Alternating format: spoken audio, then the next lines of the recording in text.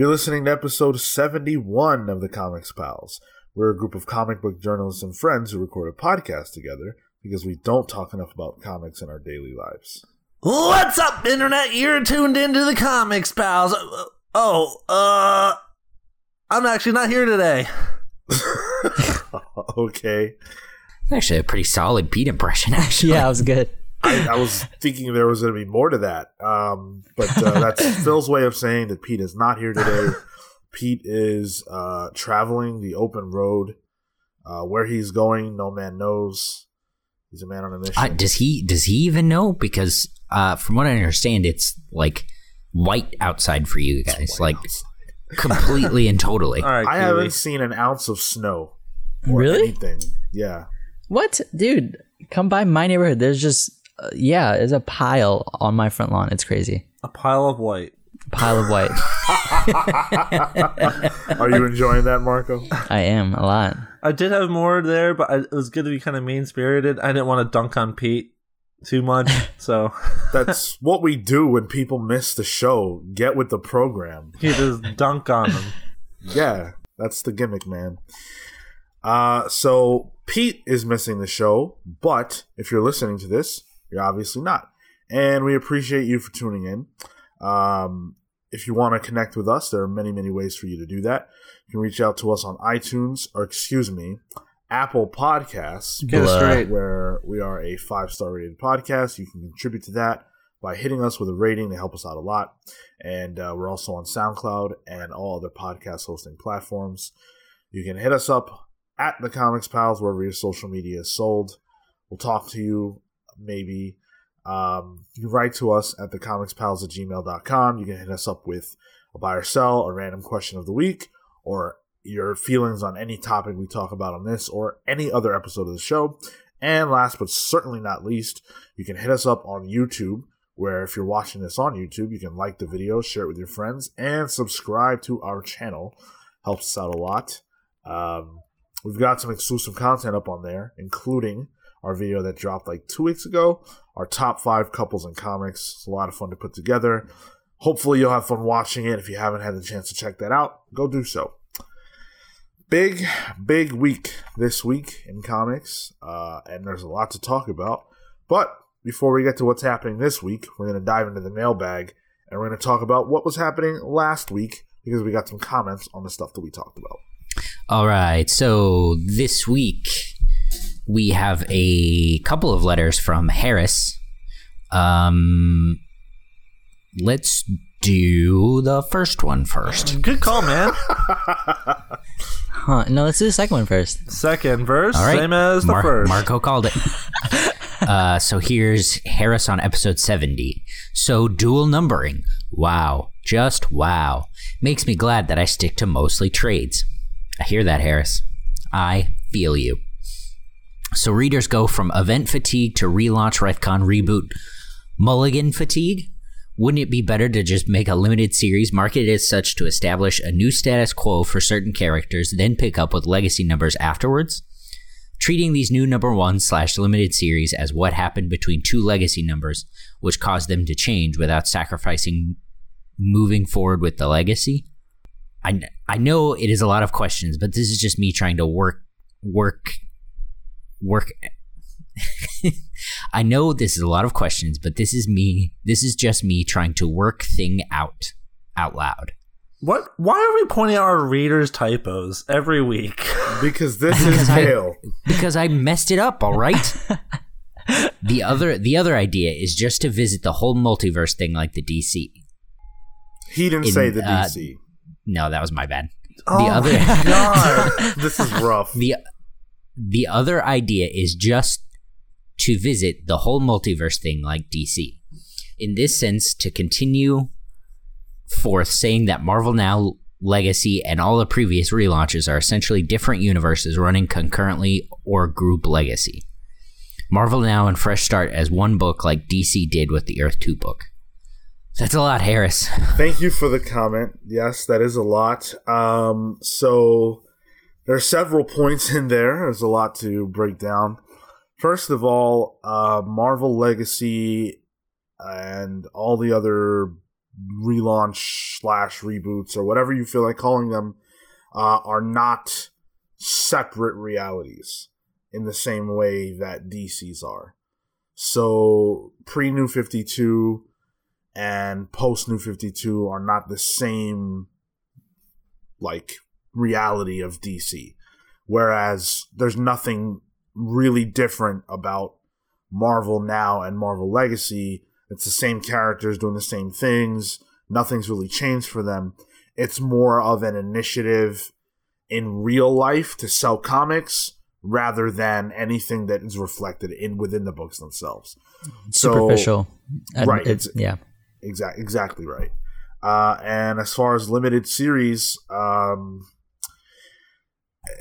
that's, fine, I guess. But it's hard to get everything into a limited series that they want when you're a writer or creator and you come up with an idea for a run. It doesn't necessarily make sense for a limited run, and the dual numbering thing is just what Marvel wants, and I would hate to see a creator have to come in on a book and be forced to come up with a limited series idea just because that's what editorial wants for across their entire line of books. That's a little weird. Yeah, I think the limited series thing really works best, sort of as we've talked about with stuff like Iceman or America, as sort of a testing ground for ongoings. Sure. All right, jump into the next one. Can I read Boomer McGee? No, hang on. Harris has we have to get the first Harris one. Here is a question. With Time Warner considering to sell Warner Brothers and DC Comics, is there a possibility that Disney will go ahead and buy the properties? I'm curious to know how you guys will weigh the pros and cons if such a scenario actually happens, and how it would affect comic books in general. That's something we were going to be talking about a little later, but we'll talk about it now for you, Harris. We you can guys give start. A teaser. We might as well just do it now. Just jump into it. We kind of touched on this type of subject when the discussion of Disney purchasing 20th Century Fox entertainment branch came up. It's the same kind of problem. It's just Disney has this massive entertainment monopoly. It's really bad. You can listen to that episode pretty much at length where I basically express how terrible it is. Do I think it will happen? I don't think it will happen. I don't think they have any intention on doing so. This would be like Google buying Apple. Like, that would be such a huge move that like there's no way that goes through. Yeah. Just to add just a little bit of context to what Harris is referring to, The Wrap reported about how the DC Extended Universe on film is focusing more on solo movies for the core Justice League team members and putting all the movies that are not involving those characters on the back burner, like Batgirl, Nightwing. We've seen those movies get now put on hold. Apparently this is something that they really want to do. But something else in the report is that the AT&T and Time Warner merger may not actually happen. And that if that doesn't happen, then the company could be sold off individually. Time Warner. That could leave DC Comics in limbo. And it's unclear who would actually pick them up. Now, I agree with you guys wholeheartedly. I don't think there's any way Marvel does that. I don't think there's any way that Disney does that, because as much as, we've talked about and in some senses lambasted Disney for overreaching, I don't think that they even want the kind of problems that would arise in this situation. And I don't know that they can afford it on their plate, especially when they're trying to merge with Fox right now. For their own properties. Right. Exactly. And how do you guys think that would affect the comics industry, though? If it did happen. I don't think it would be. I don't think it'd go very well. If I'm being quite honest, I think it would be a disaster. Yeah. Do you think? Yeah, I agree with Phil. I think it would be again a Marvel machine kind of thing where they'll just it'll bleed into the comics the way that certain elements in business practices from the movie side to the comic side sort of bleed in. I think that it'll negatively affect it because, again, the focus will be on the properties and on the movies and not on the actual books and where these things are being sourced from and not from the creators. So I think that'll really impact. I think it'll really impact the comics in a very negative way. I don't think that this would work for the simple fact that it's too hard to manage. I don't even think it goes. I don't even think it's up. It's a question of whether Marvel would handle it properly. I think it's more just like, how do you deal with the fact that you're now adopting every single thing that DC has ever done? Yeah. And now you control it. You know, that's a lot. That's a lot. And I don't think that the comics industry would adjust well to that. I don't want to see that at all. Just because, removing all the political elements and what would happen to people who work at DC and everything else, I just like the fact that there's separation. Well, think about it. If you are the parent, if you're a parent company that owns 2/3 of the comic industry, essentially, give or take, what do you? It's bigger than that. Sure. Yeah. Okay. And what do you do if you have these two publishing companies that basically do the same thing, where maybe like 30% of what they publish would be considered like dead weight to them in a profit margin sense? You would streamline a ton of it because you own so much of it. That's a good point. That's terrible. Cool. Well, thanks, Harris, for the question. Keep writing in, man. We appreciate it, as always. We got one more. Phil, you wanted this one? I do. This is from Boomer McGee. I have a hard time. Real handsome name. I know. On what episode? Episode 70. This is what he sounds like. I have a hard time caring about this relaunch. Like Sean said, this is the third one since their big one. If you want to shuffle the chairs, just shuffle the chairs. I get that it's a publicity thing, but that's what's making it so ridiculous. I'm also pumped about Ed McGuinness on the art for Avengers, but correct me if I'm wrong, his runs don't tend to last long, so I kind of feel like that's tempering my excitement. He's been announced on it for the hype. Okay, thanks for that beautiful rendition of what Boomer McGee sounds like. Before we read this, can we expose who this is? Who is it? Well, Kale, why don't you answer Boomer McGee's email? Listen, he's got some really good points. You would say that. Listen, for real talk. I don't remember hitting that 3 instead of the E in pumped. Boomer McGee spelled the word pumped with a 3 instead of an E. I read that I read that as you were reading, and I went, I didn't do that. You sure did. Oh well. But, yeah, so I just wanted to put my feelings out there for this week, for last week, I guess, since I was gone. I was not pumped about the announcement for Fresh Start or whatever they're calling it. I'm uninterested in the reboot itself. But I think, as we're going to talk about this week, there is some stuff that actually does sound really good. Right. So coming out of it, that's a great way to kind of set the table for the conversation that we're going to have a little later on in the show. We're going to talk about the Fresh Start and a ton of announcements that Marvel did make, and whether or not those announcements provide the environment that's going to be conducive to new fans jumping on board and bringing lapsed fans back. Holy shit, my reading of Boomer McGee, now that I realize it was Kale, dead on. Okay. You knew what you were doing. Yeah, that's awful. Sean, do you know about my Ed McGuinness point? Oh, I think you're right. Okay. Because like I thought that, and I went, it feels right, but it also I feel like I'll either be right or I'm gonna take a real hit. Like, I don't feel like I've seen a lot of Ed McGuinness runs that have lasted super long. But he is one of those guys who tends to come on, at least from my recollection, at the start of something, and it kind of, it makes it exciting, and that's great. He has a lot of fans, and that's awesome, and I'll be there for it.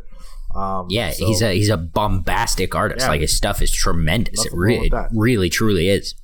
But he just, like, for whatever reason, I don't know, but, like, for whatever reason, he just doesn't stick around. It's hard, especially in this era where books are shipping, like, in some instances 18 issues a year. For sure. It's hard for artists to really stick that out, especially if you have a very detailed style or a very, like, big style. It's hard to do that 18 times in a year when most comic book artists, they're really cramming it in to get those 12 in a year. So and he's about to tackle a team book too. Yeah. So man, hopefully they gave him scripts 2 years ago, because all right. So thanks for writing in, you guys. Not Boomer. You're welcome. If you want to write in, you can do so in all the aforementioned ways. These individuals chose YouTube, so you can do the same. We have our YouTube highlights that go up every week. Essentially, they're highlights from the episodes that we do, and they're broken up into pieces instead of the whole thing. So if you've only got 20 minutes and you just want to check out the main topic, you can always do that. And if you want to talk about a specific thing that happened in the episode and you want to do it on YouTube, you can always comment on one of the individual videos and we will read your comments on the air. So go ahead and do that if you like. Now, I've got a question for you guys. I guess that means it's the random question of the week. Okay. Sounds right. Yeah, sounds right. That's accurate. Checks out. Yep. Oh, hang on. Let me check. It's about time. Yeah. So, I've been thinking a lot about the argument that if you want to see representation in comics, you've got to create your own characters. And this is an argument that's happened a lot.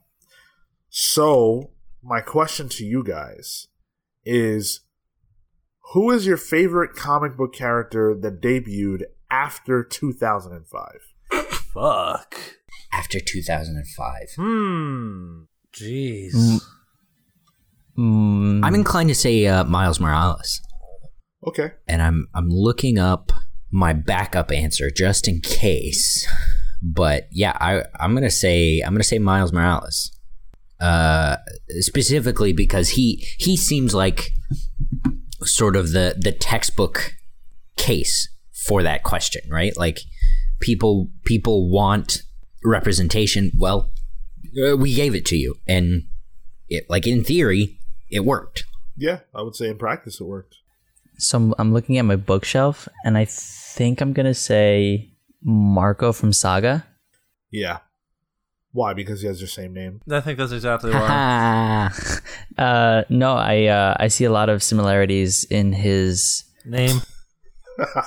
Well, more directly, the way the horns on Marco's head. More directly, the way that I perceive my own father. Like, that's the emotional connection for me with that book. Like, that's why he resonates with me, and that's why he's one of the stronger characters in all of comics for me personally. Just because I see a lot of, like, the caringness and a lot of the, like, support and just in general, like that sort of connection. So that's why, yeah, for me it's probably Marco. So does your father have your same name? Is that what you're saying? No, like, he, like, personality wise, the way he approaches. I was joking. He's making jokes, sorry. my man. Sorry. No, that's actually really cool. So you identify with Marco because he reminds you of your dad? Yeah, to an extent, yeah. That's really interesting. Not necessarily identify with, but I there's an emotional resonance. Right. Cool. Phil? Oh boy, I'm like really struggling here. Phil only reads 90s comics. Yeah, I like characters that have names pulled out of a thesaurus. Fuck. I'm looking at a list, and the one that stood out was the Winter Soldier. That was that doesn't count because Bucky was made in the fucking 40s. God damn. Fuck. Minus 2 points. Another one I thought of was Ulysses, who was in the second Jeff Johns Superman run as like an antagonist to the character, and that was like the best Superman villain I think they've introduced in a while. And then there's Van Didelix, who was from the Grant Morrison Action Comics run, who was also from the Fifth Dimension, like Mr. Mixel-Spitlick. That was a really good character too. I don't know. That's tough. Point is, this industry is not the best at introducing new characters over the last 20 years. That's, I would say, incorrect. Yeah, I would say, especially in the big two, they're not great at letting them stick around. Yeah, okay, sure. But they'll create characters out of fucking nothing. Gwenpool. Yeah. So for me, the answer is Kamala Khan. Nice. Yeah. Phil, did you answer? After you gave your answer, I was like, all right, let's move on. Excellent. I'm off the hook. No. Fuck me. I don't fucking know. I would also one answer I would also put forth is the Black Wally West. Yeah. It's a weird. The way that whole situation ended up is a really weird scenario. It's very weird, but it's very comic booky at the same time. I like the character. Not too big of a fan of how that whole thing breaks down. Yeah, the way it plays out, I'm not a fan of. But I do. Yeah, I agree. I like the character, and I like that he exists. You know what it might be? It might be Mr. Pig. Mr. Pig, yeah. Or Professor Pig, rather. Professor Pig, right. Oh, right. Professor Pig. Okay. Character. Okay. It is cool. Yeah, he's good. Was he that new? He was made like 2007, Oh, really? probably. Oh, okay, cool. Yeah, Gmo. Yeah, Gmo came up with it. That was good. I chose this to highlight the fact that while Cale and Marco are right, and that the big two do create characters all the time, a lot of them don't stick for a variety of different reasons, and I think that that's not a great thing, because yeah, sure, any writer can come along and create a character, but are they going to be remembered in 20 years? Are they even going to be remembered in 5 years? A lot of times the answer is no. And you look at Marvel's whole initiative that they had, over 10 years ago, where it was, I can't even remember what it was called, but it was where they introduced the female Captain America, who was like his granddaughter or something like that, and all those different characters. I can't remember what that initiative was called. Was she a blonde? Yeah. I want to say her name was, man, really Star Spangled or something. Yeah, something. Well, what really fucked me up was the year. You said 2005, and that was such a cutoff point for a lot of because 2004 DC introduced Jason Roosh and Ryan Choi and this character Bleach. They had their own new character initiative, and I was like, well, I can't lean on any of these guys. It's tough, man. Yeah, it's tough. I guess Sean, when you had asked that, I sort of came, or when Phil had made that comment and I had responded, I sort of approached it from the world of the image side and the content creation on outside of the big two. Yeah, absolutely. Well, that's because nothing's happened in Swamp Thing in 75 years, 15 years. That's not true. They introduced a new character within the book who's a police captain from. Oh shit, Marco! Cop. She's a police captain that came into Huma from Gotham. Interrupting Marco. You know what character was introduced post 2005 that is very near and dear to all of our hearts? True Canuck Wolverine, eh? Let's all share a Molson and celebrate the creation of the greatest character. Oh, man. Okay. Well, we're going to move on from that. And we're going to do our pals polls for the week. So we're going to start off with Kale, who chose Lobster Johnson, Volume 6, Chain Forged in Life. Whoa, they're on 6 already? Volume 6. Nice. Longtime listeners will know that I'm a huge fan of Lobster Johnson. He's sort of Mike Mignola's noir. Yeah, noir. Sort of Mike Mignola's noir superhero. I just think the action there's dynamite. The writing is incredible. The art, it's all spot on, and it's everything I want in a superhero book. A slightly dark and gritty edge, but also, fun. Awesome. You also chose Justice League of America Volume 3, Panic Microverse. So it's actually kind of funny that Phil mentioned Ryan Choi, because he's the second Adam, sort of the legacy Adam. Third Adam. In this, is he the third? Third Adam, my dude. You just gonna leave that hanging there? Who's the second? Well, the second one is Ray Palmer, and the first Adam. You're making me look this up. Yeah, because he's from the Golden Age. He was on the fucking Al Pratt. Al Pratt. Yep. Good call. Way to watch him. So this book is all about Ryan Choi taking the Justice League of America, which isn't the Justice League, into the microverse, I guess, to find Ray Palmer, who disappeared in Rebirth. Yeah. That's the second time that's happened. Yeah, it is. It's also funny because this week I will be on the long box short box talking about Identity Crisis. Ooh. That's a book that's very near and dear to your heart, I know. Yeah, it is. And I'm excited to see if it holds up. Kale, I'd like to respectfully ask to not bring up that name on the show, please. Ryan Choi? Which one? The Ray Palmer? No. Short Identity box. Crisis. Identity Crisis. the long box. They don't deserve our attention. Hey, Marco. Hey, listen. I'd appreciate if you didn't bring up that name. What, Marco? Oh.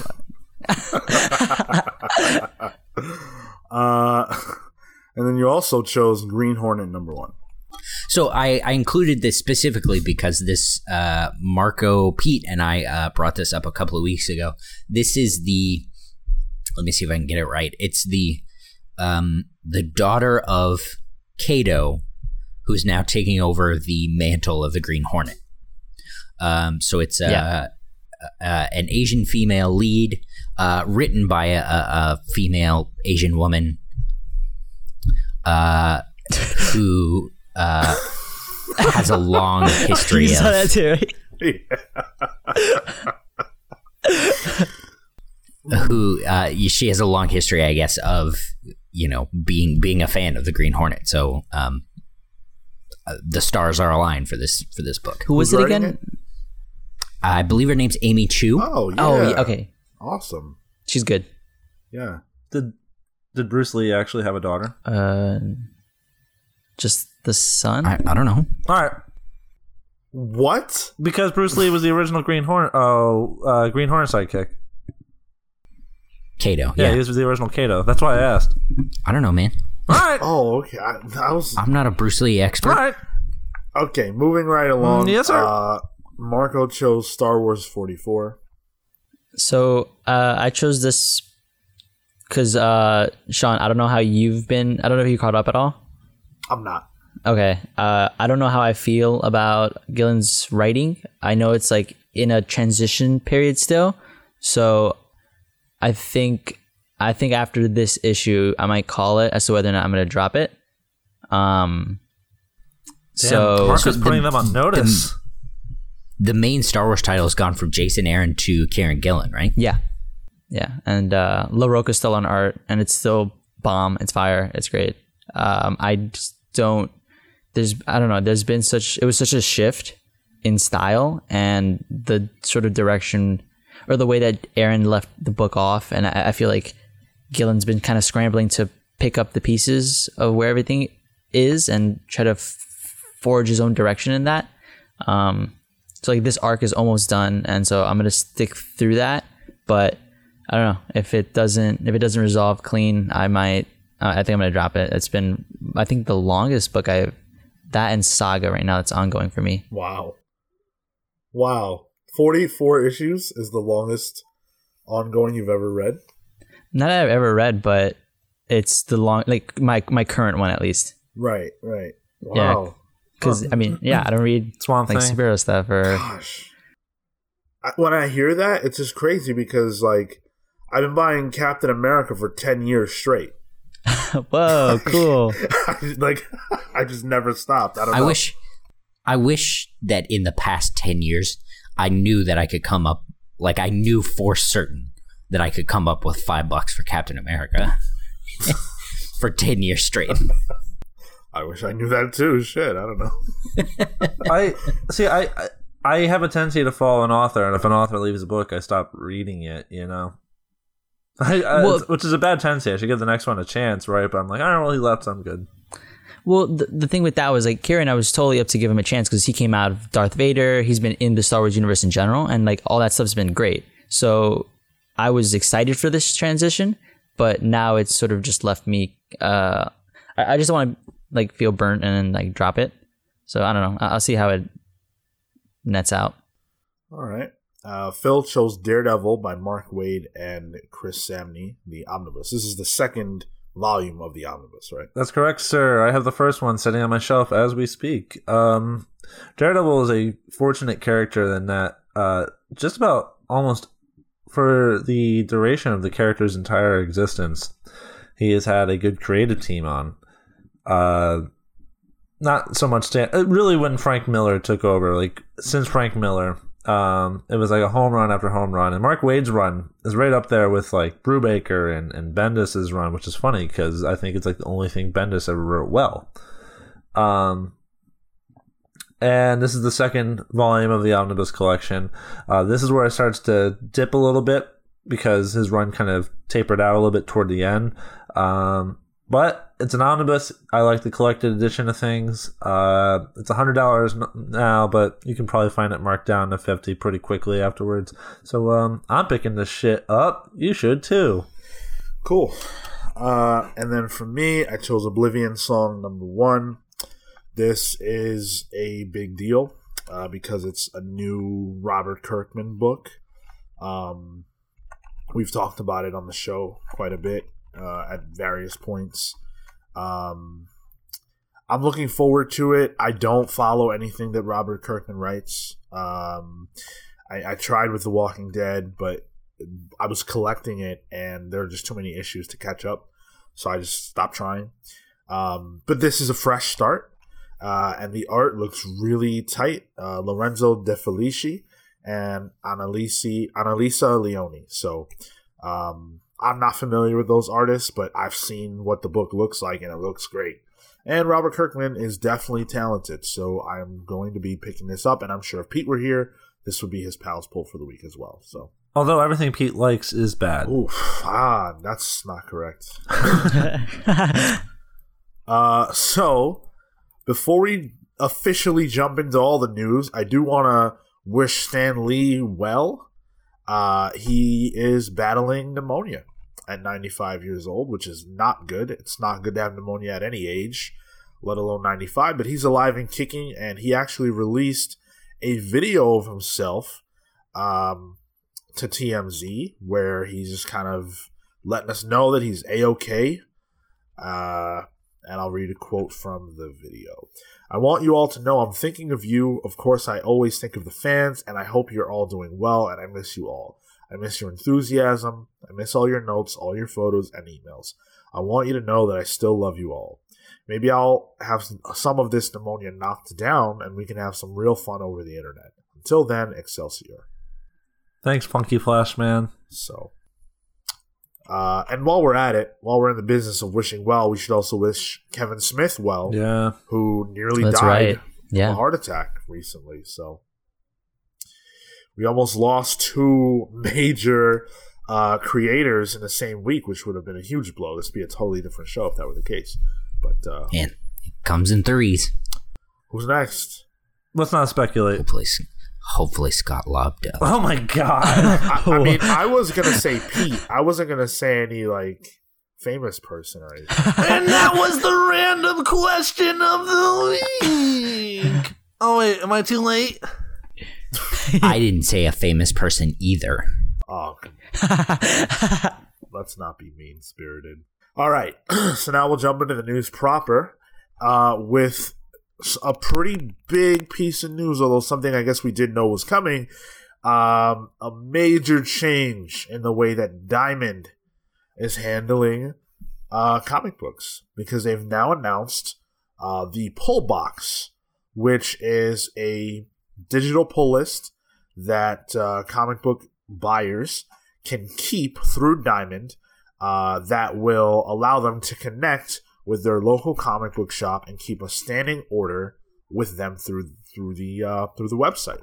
On the retailer end, Pullbox will offer a number of features, including back-end approval of new Pullbox customers, alerts to new orders, set ordering dates, and the ability to sync customers' pre-orders with the rest of Diamond's retailer ordering systems. So you'll be able to, use the website to keep your pull list and manage it in any way you want, and also create what they refer to as quote-unquote special orders and a wish list. So that's actually really, really interesting, and we talked about it. We talked about the need for something like this a few episodes back, so it's awesome that they've announced this. We don't know a ton of details outside of what I just said, but this is something that the industry sorely needs. There will be demos available at the Diamond Retailer Summit in April, so I'm sure we'll hear more coming out of that. But in their announcement, Diamond had this to say. The new cloud-based software is part of a broader strategy by Diamond to create an easy way to funnel orders to local comic book shops and make the pre-order process a much more viable and vital process for the entire comics industry. So what are you guys thinking about that? We talked about it largely in the other episode, but this is definitely something. At least for me, I don't.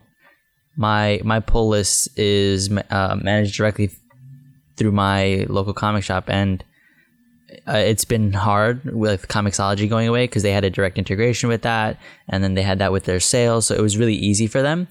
But now we're back to emails. It's I need this on hold, and it sucks, and it's really slow. Books are getting missed. It's just been unfortunate for the retailer side. So more so for me, I hope this helps them, because again, comic shops are struggling, and the process of getting a book is so difficult and so tedious. I really just hope it streamlines the process and makes it and I hope it's a better version of Comixology, because for all intents and purposes, Comixology wasn't bad. It definitely needed upgrades and improvements and stuff, but it was still a service that we could use. Yeah, something. It was something, yeah. It was literally anything. Sure.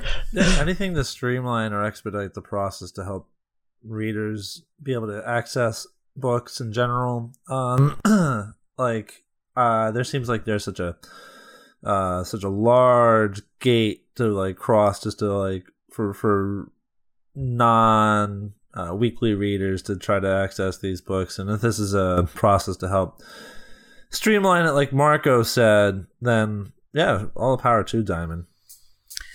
I'm skeptical. I think this is a really good move. I think it's a move that's needed and has been needed for a long time. I think Phil's exactly right. Like, the process is tedious and frankly, like it would put me off were I a new reader. But even with physical copies of books, like Diamond being the only major distributor, like they're fine. Most of the time stores get their books, and they're not without problems, but often their problems are pretty bad. If your one job is shipping out books, the fact that you're missing, that you can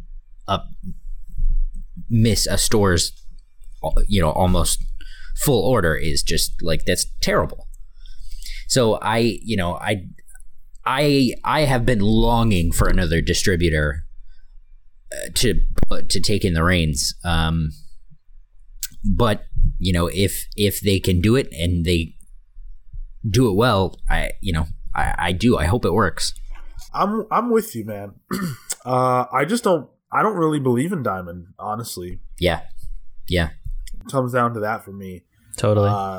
They have had the reins on the way that comics are distributed for a really long time. The fact that they're only now doing 99. this, yeah, or 97. Was it 99 or 97? I remember the article saying 99. It could be 97, but it's around there. Late 90s. Either way, yeah, 2 years apart at any rate.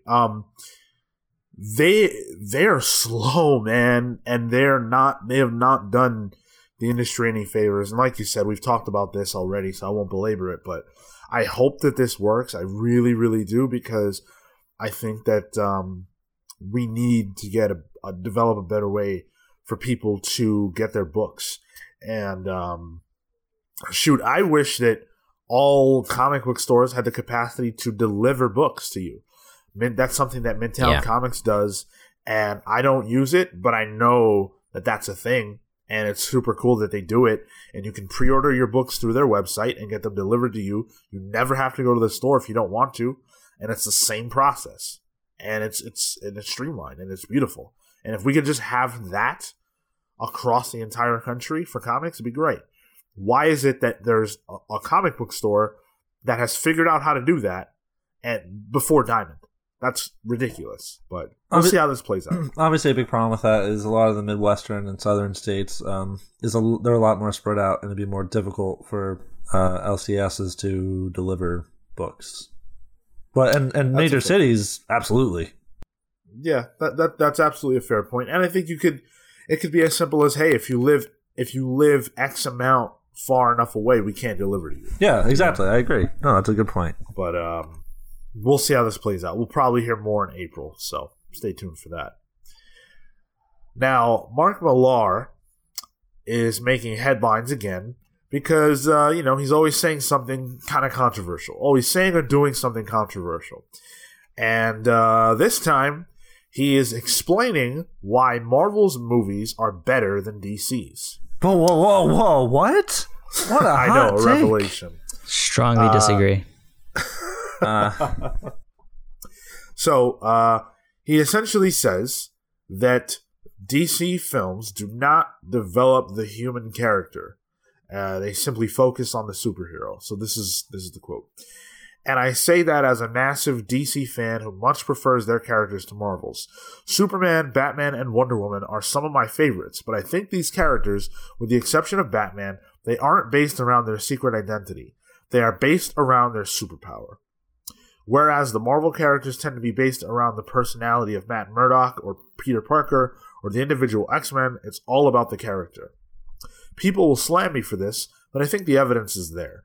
We've seen great directors, great writers, and great actors, tons of money thrown at them, but these films aren't working. I think they are all too far away from when they were created. Something feels a little old about them. Kids look at these characters and they don't feel that cool. Even Superman. I love Superman, but he belongs to an America that doesn't exist anymore. He represents 20th century America, and I think he peaked then. Yeah, guys, I'm gonna go on a lark here. Controversial opinion, but I think sex is better than hand jobs. Whoa, don't crucify me for that one. I mean, not everybody feels that way, but all right. Yeah, just it's the same percentage of people who think that the DC cinematic films are better than Marvel films.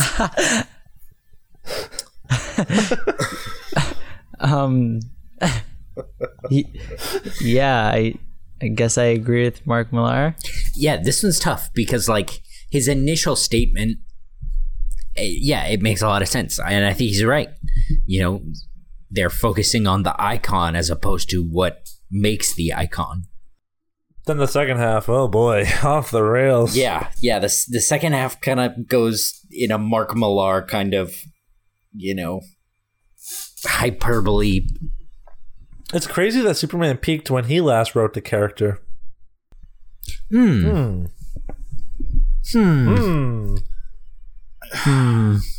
It's interesting, right? Because fundamentally, I don't agree with his point, right? Like, what I've never read anything or seen anything that focused more on Wonder Woman's powers than who she was. I don't think that's true. And Wonder Woman. Go ahead. I don't think Wonder Woman's a good example, though. Yeah, it's the only good movie they did. Yeah, that too, right? But this is what he chose to say. So I don't know why he would even say that, because that's not true. Because his brain is mush, my good dude. And then when it comes to Superman, I also disagree. You look at Superman Returns, that movie was bad because it was trying to ape something that was great 20, 30 years prior, and it didn't even have Superman throwing a punch. It like deliberately did not focus on Superman's powers. And that was part of the reason why it sucked, because it wasn't interesting. It tried to do exactly what he's saying, and it failed. But Superman Returns wasn't part of the DCEU. I know, but he's using it as a focal point to extrapolate the opposite on the extreme. Right. So, okay, if you want to talk about like Man of Steel, for example, Man of Steel focuses as much on who Superman is in that world as it does what he can do. And I don't think that there's anything wrong with the movie focusing on what the character can do. You look at Spider-Man, the original Spider-Man movie, for example. That movie is very much about setting the table for Spider-Man and his powers. The second one takes those powers away. You know, we always play with those things. If you don't like Man of Steel, that's fine. But to say that it's because it focused on his powers, that's ridiculous. That's not true. Like what I'm reading is that it focuses on the powers as opposed to the character. But where like, is that evident? But there's very. Go ahead, Marco. I'm sorry, but to Sean's point, like Man of Steel focused largely on Clark and on Superman. I think more so it's in Man of Steel did not do a good job of focusing on Clark. Clark was definitely a secondary vessel of that film. Like, does Clark Kent exist in that? Yeah, but he's a passenger. And in that third, the movie's more about Kal-El, if anything. Mm-hmm. Yes, but don't get caught in the weeds though. He said powers. I understand, but the third act of that film is basically a power fest. It's a slog fest of mass destruction. So in that regard, there's a nugget of truth to it, because the entire third act of the movie it's nothing but like powers, messy powers, which probably sounds like his bedroom life. Okay, nice try. So. I don't know, guys. I really don't agree. I mean, you look at like any superhero film, majority of them end the same way, and there's not a ton that's different between the way that Man of Steel ends in terms of it being a superhero fight fest than the way Civil War ends, or the way this movie ends, or that movie ends. And you can say like you didn't like the emotional stakes at play, but they're there. They're definitely present for Superman, for Kal-El. I agree with you, Phil, that Clark is not really a present character in that movie, but that's because that movie wasn't made to explore Clark. And maybe you're right. Maybe that is to Mark Millar's point. His point, he does say that they don't care about the secret identity as much.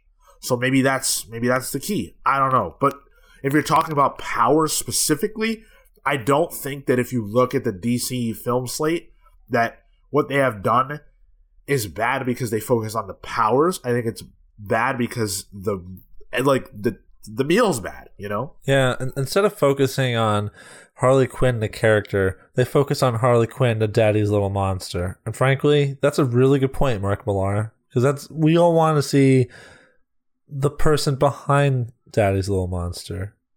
So, hat off to you.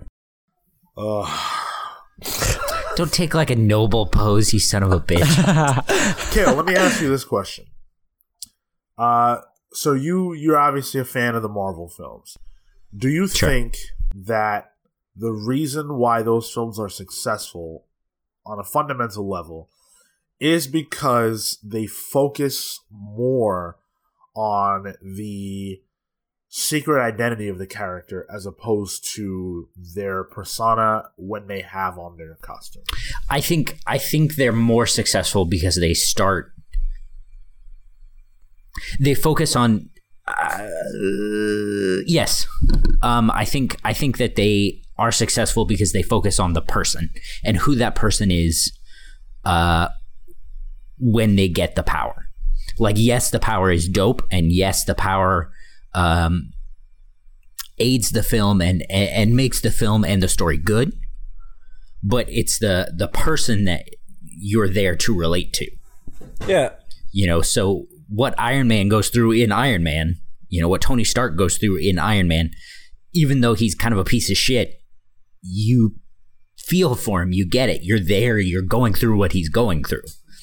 And the cool rocket boots and the blaster gloves are just a hip part of it, you know? People like Iron Man has a cool suit with cool powers, but people like Robert Downey Jr. as Tony Stark. That's what they come back for. He is the face of the MCU. Captain America is not too dissimilar from Wonder Woman or Superman in their iconography, but at the end of the day, it comes back to Steve Rogers and that character, which I don't think you really get with the Zack Snyder films too much.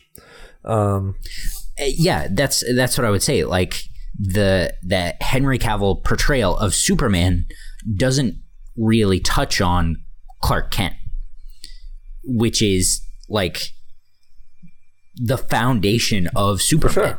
Yeah. Like if you take his origin, you know, shooting from the rocket of Krypton, that's the only Superman part of his origin, really. Like, he was raised on a farm in Kansas, and you know, he moved to the big city and operates in these sort of small town ideologies, you know. And I think Man of Steel misses that. All right, I can concede that. Yeah, I guess for me, it's like, you know, I like Man of Steel, right? But let's say, like, divorce that. Forget that I like it. No problem. I definitely understand saying, like, oh, Zack Snyder's vision wasn't for me or whatever. That's fine. I don't think that there's a fundamental problem with these characters. Yeah. That, because he says Superman peaked in the 20th century. Right. No. And I think we're all in agreement there. Maybe that's, yeah, I think maybe that's where you're sort of disagreeing with us, but we're also sort of agreeing with you. We agree with the first half of what Mark Millar said. The Marvel movies focus on the people as opposed to the powers. The second half of the Superman garbage that he said, I'm not even touching that. That's a wholly stupid. Yeah, the first half is Yeah, there's it's an opinion, but like there's enough to it that you could be like, I can at least see where he's coming from.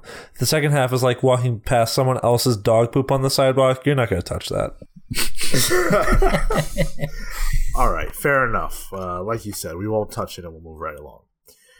So, Brian Michael Bendis, My favorite. has made some announcements about what we can expect from the new Jinx World titles that will be released under his exclusive agreement with DC Comics. So Emerald City Comic Con is ongoing right now as we speak. But yesterday, that being Friday for us, he did come out and he did announce 2 new titles. So he's going to re-team with David Mack, who he worked on Kabuki with, for nice. a book called Cover. Inspired by a true story in which a comics creator is recruited by an intelligence agency to live a double life as a spy. That's pretty interesting. It's going to be coming out this fall, and again, if you like the combo of Bendis and David Mack, this is right up your alley. So that's one, and then he's reuniting with Michael Gaydos, who he created Alias with, for Pearl, described as an epic romance set among warring Yakuza factions in present-day San Francisco. Debuting in August, the series centers on Pearl, a tattoo artist and accidental assassin who becomes entangled with her counterpart from another faction. That's cool. Yeah. I'm interested in Pearl. Yeah. Yeah, that sounds good. Yeah. The other one, we'll see. The other one sounds just like Castle, the TV show with Nathan Fillion. I'm not familiar. I mean, the premise is a writer gets taken in by cops to help solve crimes. Oh, okay. Like, oh, okay. So he's just a writer. He has no skills at all. No. Yep. Wow. Yep. Okay. He's a crime writer. Like, all right. So you know, like a comic book writer would have all of these skills for a spy organization. Oh, Yeah. totally. if anything, I mean, we have negative skills, right? Because we sit around and write all day, so we're out of shape. That's right. We don't talk to people, so we have no social abilities. Like, this is this is a terrible idea. Yeah, that's right. Just like Castle. But that's not the only big news coming from the Jinx World DC collaboration, because for the time being, well, in fact, from now until the 7th of March, you can get 5 number ones free from readdc.com. Brilliant number 1 is free. Powers number 1 is free. Scarlet number 1 is free. The United States of Murder Incorporated is free, number 1, and Takio number 1 is free. So if you want to get a feel for what Bendis' creator-owned work is like, and you've not read it before, or you want to sample one of his books that you haven't had a chance to pick up, they're all there for free. And then if you want to, you can also pick up the collected editions of each of these series through readdc.com as well. So they're all there. Cool. What were the last two? Takio and the United States of Murder Incorporated. I feel like we've talked about the Murder Incorporated. I brought it up in the past, yeah. Oh, okay. Is it good? I'm interested. I liked it. All right, cool.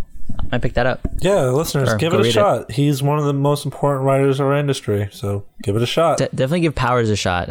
I will stand by that. Scarlet. I love that book. Scarlet's good. Yeah. Yep.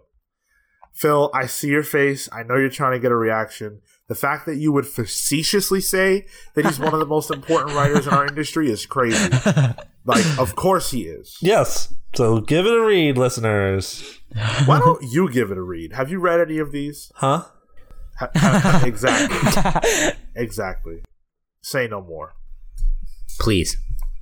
So, while we're on the subject of new imprints at DC, Neil Gaiman has announced the new Sandman universe imprint that's going to be coming out of DC. This is the 30-year anniversary of The Sandman when that first dropped, and now we're going to be getting more Sandman. In 2013, we got Sandman Overture. So we've had a little bit of stuff come out over the years, and then Sandman is in metal too, right? That's right. So Is he really? Our dream is there's Sandman affiliated stuff in metal. Yeah. What? Really? Yes, sir. Whoa, that's really cool. Jeez, where have you been? We've talked about I don't this read on it. the show. No, but not the magic. Yeah, we left that part out probably. No, we talked about it. I brought it up. Yeah, no, I knew that much. Yeah, Really? you've talked Oh, about okay. it before. Sean, is the new Sandman stuff, is that coming out of DC or Vertigo? That's a good question. That's a good question. I think it's DC. Because I feel like it was Vertigo. I could be wrong. No, yeah, DC is launching a Sandman Universe line of 4 new comic series. Huh. Okay. And this is coming out of Entertainment Weekly. Are they- And that's what I'm reading from. So if they're wrong, Yeah. take sure. it up with them. Are they all written by Neil Gaiman, or are they like presented by Neil Gaiman? So there's actually an entire host of creators that he's put together for this project. Nice. Nalo Hopkinson, Kat Howard, Cy Spurrier, and Dan Waters, with art by Bilquis Everly and a cover by Jia Lee. That's the crew for the Sandman Universe #1 issue. Whoa. That's a big crew. Yeah. And then out of that, they're each going to have, their own book or something like that. Like there's going to be Books of Magic, House of Whisper. So there's several titles that are coming out in this universe, and they're each going to be taken care of by a different creator. So I think this is really cool. And in the immortal words of our very show, it could be good. Neil Gaiman produces really good stuff, so I'm pretty sure it'll be good. Could be good, Marco. No, pretty sure it'll be good. Okay, stop that. All right. That's crazy. Is anyone into this? Yeah, Marco obviously Hello. super is. Sandman isn't a superhero book, so it totally makes sense that Marco would be. And this is the Sandman series is one of DC's DC Vertigo's big flagship books. It's the thing that put them on the map. Yeah. So I don't know. I personally am a little skeptical about it. Really? But I haven't been that big a fan of it. So I like it, but I'm not crazy about it. I don't know. For me, the Neil Gaiman heading this up and handpicking the talent and the talent that was announced, those are all crazy great creators. I'm excited for it. I'm excited to see this universe come back, or to see it in a new light, and to have its own sort of universe in and of itself. That's really cool, because that's something they had tried to do years back, with a bunch of crossovers, with the Book of Magic, Constantine, Sandman, Swamp Thing, all when the big Vertigo titles were around. I'm really pumped for this. You know what, man? I gotta be honest. I want to be, but I don't know that I am. Boo. I think it's really cool that Neil Gaiman is in charge and got to pick his team and worked really closely with editorial to make this happen. For me, it's sort of on the same level as Young Animal, though. Sweet, dope. This makes room for more creators on more books, and that can only be a good thing. Just the Sandman stuff and the Neil Gaiman comic stuff, it's not my bag. I do want to point out that some of these names are not names that I'm familiar with. So it's really cool, at the very least, that as someone who's been in the industry, reading comics for well over a decade at this point, that he's introducing me to new names, new creators who I've not read, who now have a chance to write for one of the most celebrated characters, one of the most celebrated lines of all time, and maybe this opens big doors for them. So I think that if for no other reason, I'm excited for that. I think that's great. Yeah, like Simon Spurrier was nominated for an Eisner back in 2015, I want to say 2014, for a Boom title. I'm blanking on the name, but it's really well done. His art is crazy. Cy Spurrier. Cy Spurrier, sorry. His name actually is Simon. Is it? Yeah, Okay. he just goes by He shortens Simon, it. whatever Yeah, he it is. shortens it. Okay. But yeah, so hopefully this works out. I'm sure it's going to be good. The Yeah. names that I know of that are attached, come on. So if you're into Sandman, you got something good to look forward to. Maybe. For the rest of us who are looking forward to Avengers Infinity War, which is the next major movie on the docket, we have one less week to prepare because Marvel moved up the release date in a move that is unprecedented. Avengers Infinity War moved from May 4th to April 27th, a whole week earlier. Is there a reason for that? Yeah. Robert Downey Jr. asked him to. So, as to what Kale's referring to, this all sort of broke down over a tweet exchange. Marvel put out a tweet saying something along the lines of, get ready for Infinity War May 4th. And then Robert Downey Jr. said on Twitter, any chance I could see it earlier? And they replied, sure.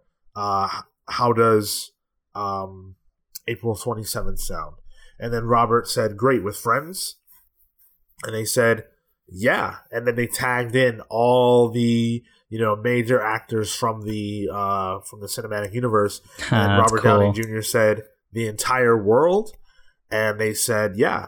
And he said, that's a fantastic idea. Done. And then Marvel Studios tweeted out, Avengers Infinity War releases in theaters everywhere April 27th. So there was some confusion about whether or not that meant the US included, because we never get these things alongside everyone else. But this is real. It's really happening. So there's actually a lot more under the surface here that I did want to dive into. Yeah, that's what I'm wondering about. Now, obviously, there is no way that they made this decision via Twitter exchange between Tony Stark and the manager of the Twitter for, No, of course. It Marvel. was clearly just publicity. Exactly. So, there are several reasons why this may be the case, why this may have happened. Number one is that Deadpool 2 switched release dates from June to May. And if Infinity War had kept its May 4th release date, they would have only had 2 weeks, I believe, between Deadpool 2 and Infinity War. That's not a ton of time. Deadpool 2 is going to do big numbers. Everyone's excited for that. And obviously, Infinity War is 2, but they would love to reap the benefits for 3 weeks if they can. 4 weeks is even better, right? So that's one piece of the puzzle. In addition, when you think about it, they're making money off of Deadpool as well. So why would Marvel want to cannibalize their own profits by putting these movies up against each other? Doesn't make any sense. I don't think Disney sees it that way. Okay, fair enough. And then on top of that, Solo, a Star Wars story, is coming out right after Deadpool. So they wouldn't have necessarily gotten the full amount of cash from Avengers 3 had they released on that week, because it's going to be followed so quickly by 2 other movies that are coming out that are going to be incredibly successful by all accounts. So this 3-week window helps them out with that. Ooh. The other element, though, is that this could actually be a move for Disney to simply flex their muscle. Because now we're looking at a scenario where Disney basically runs the roost. All 3 movies that I mentioned, in some way or another, Marvel's making money off those movies. Disney, I should say, is making money off those movies. they can move a release date for a film weeks before its release, and no one can challenge them. And what are you supposed to do if that happens to you? In fact, there's a couple of movies.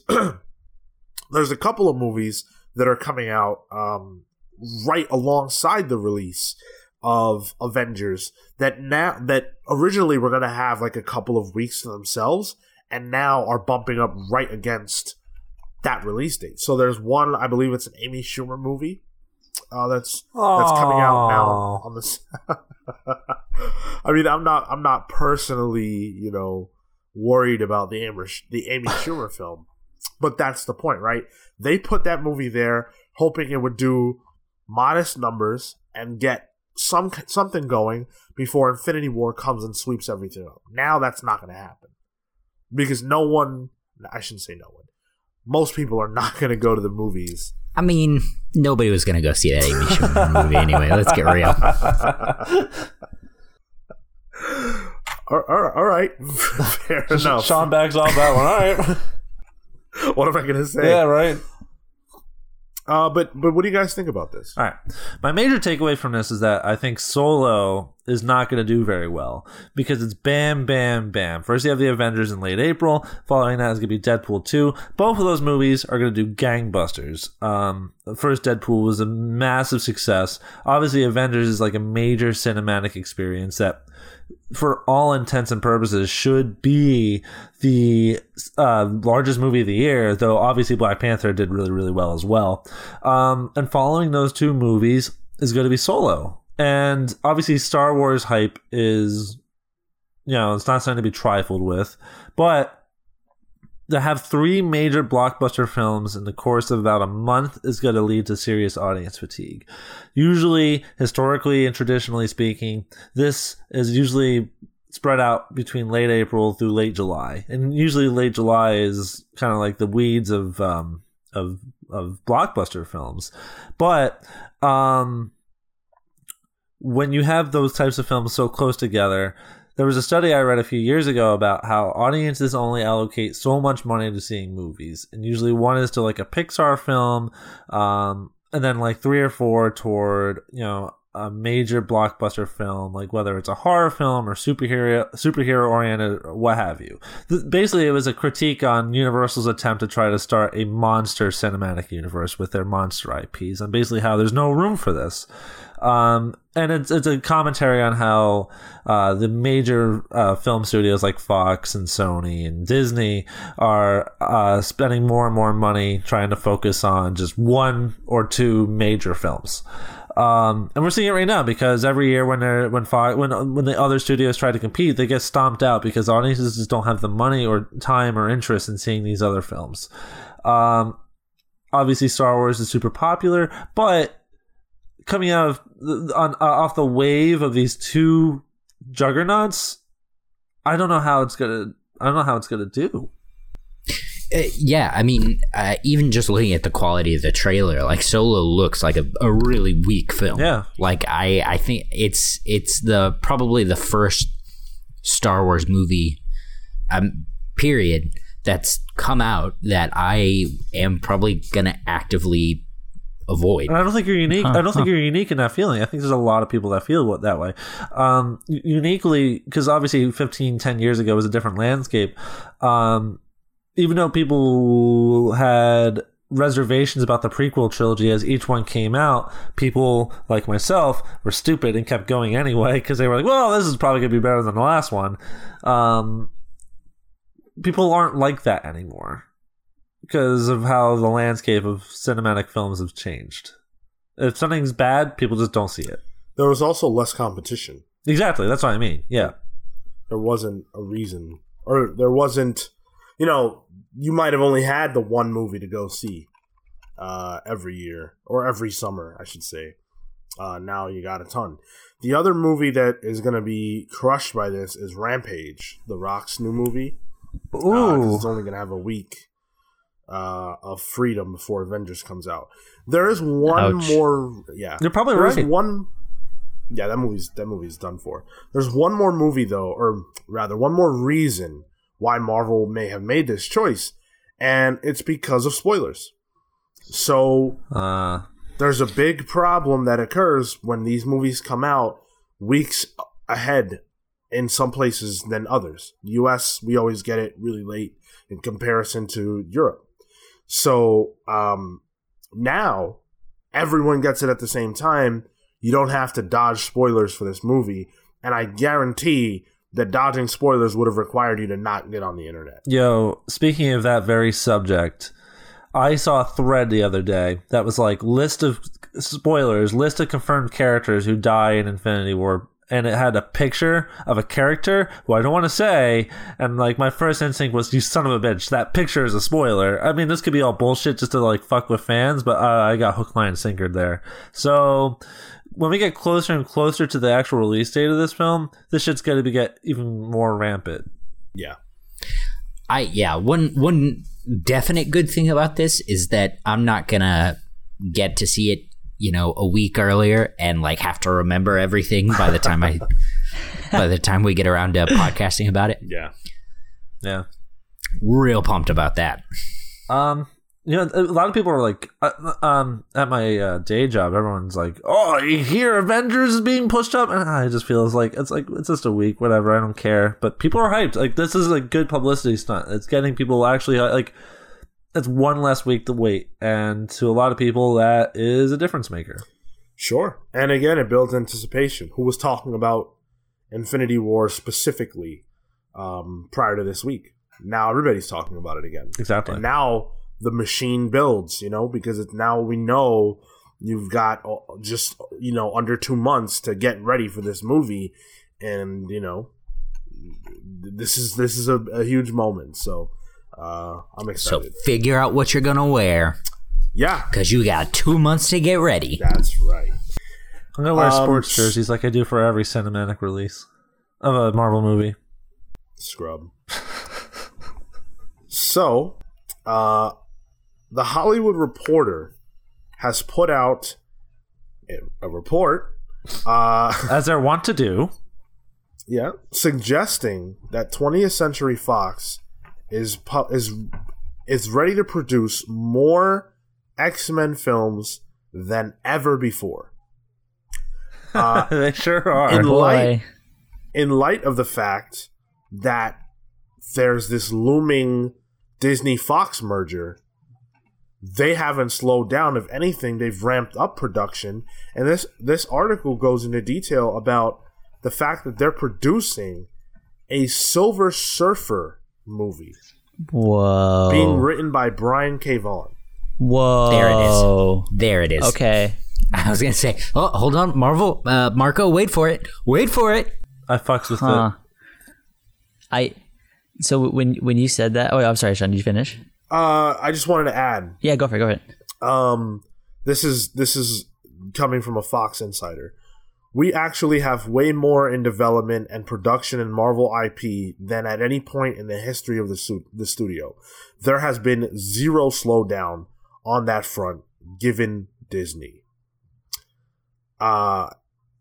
So this is amazing that they're working on that, and then there are several other movies that they're working on that we haven't even gotten to. Marco, what's your take so far?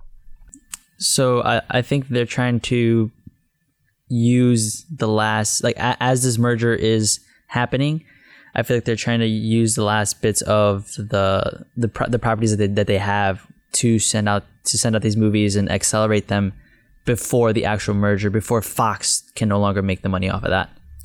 Yeah, that's what I was going to ask. Do you think they're just going to shit out X-Men movies until the deal is done?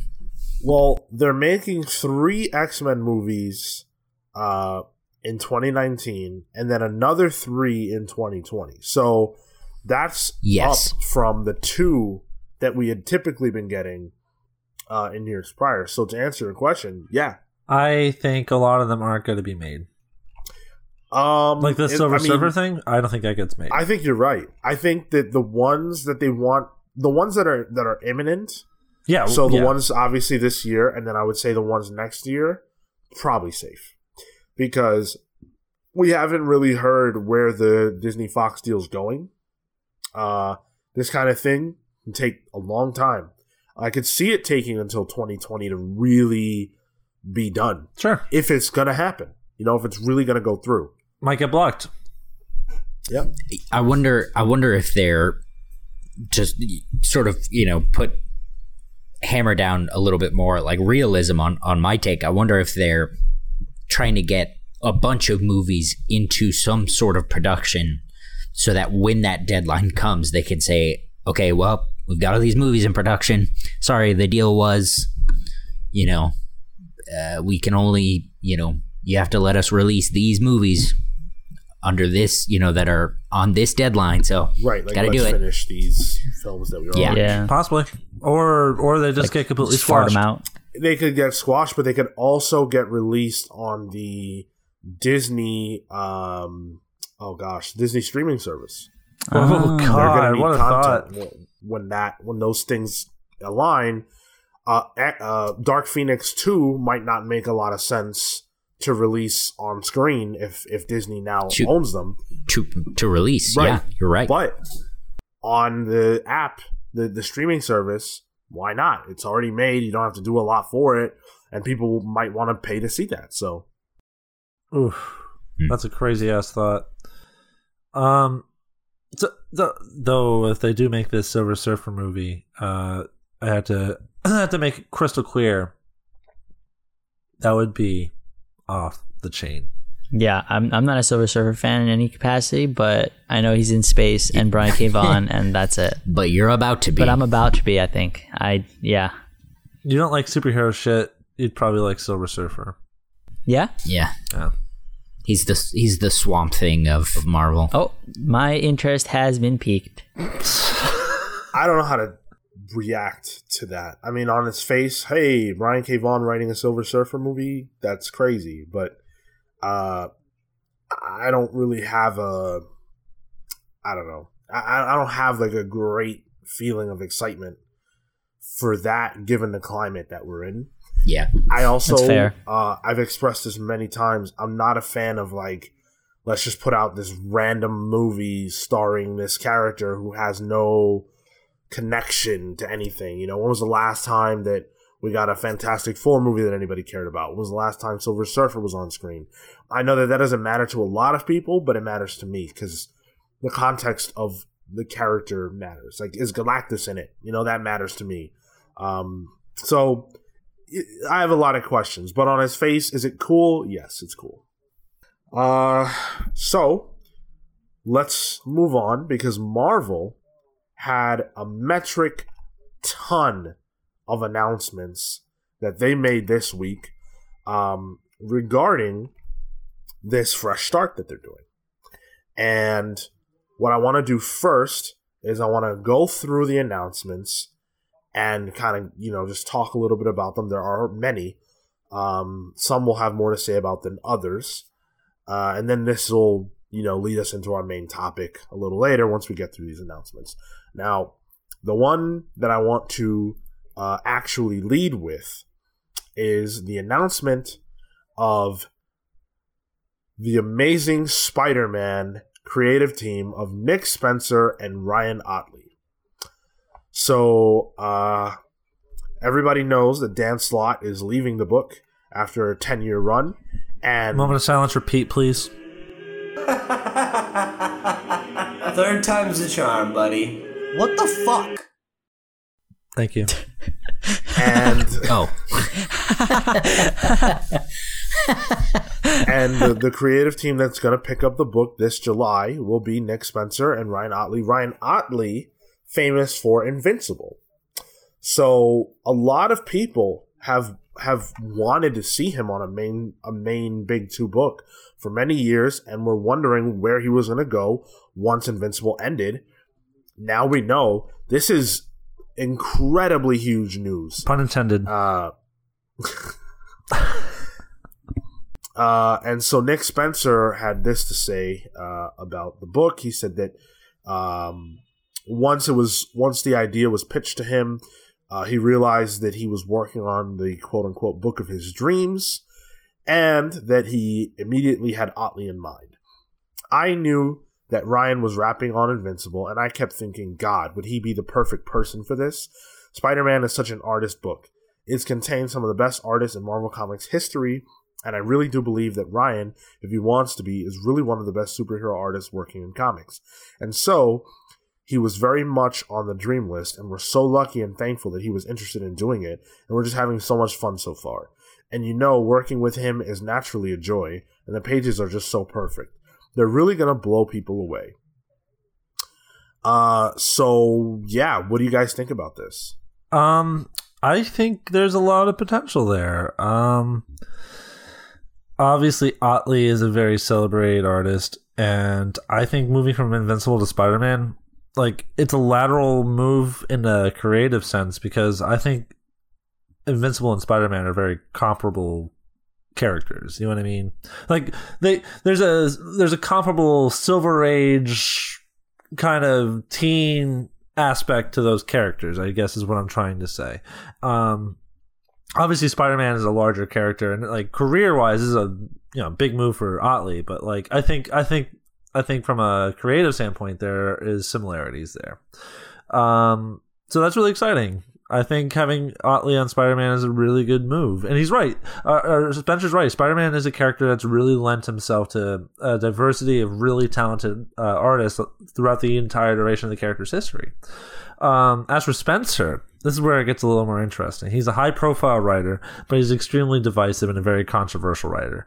I'm really curious to see what he does here. I think as a creative team, this is a really good experiment. And I'm gonna jump on when I read. So Nick Spencer did talk about what he wants to do and some of his plans for the series. I think that a lot of what I'll be doing is reconnecting Peter with some very classic, quintessential elements of the story that fans and readers are going to recognize. And it's exciting to bring the character back to basics, and at the same time, Dan has obviously had one of the best runs on the character ever, and we're certainly going to honor the things that he's done and build from there. The best Spider-Man, his personal trouble is mirroring his troubles in the costume, and the two stories are feeding each other, and being Spider-Man always comes with considerable cost to Peter. When you get excited to write Spider-Man, it's because you're also excited to write Jonah and Aunt May and MJ and Black Cat.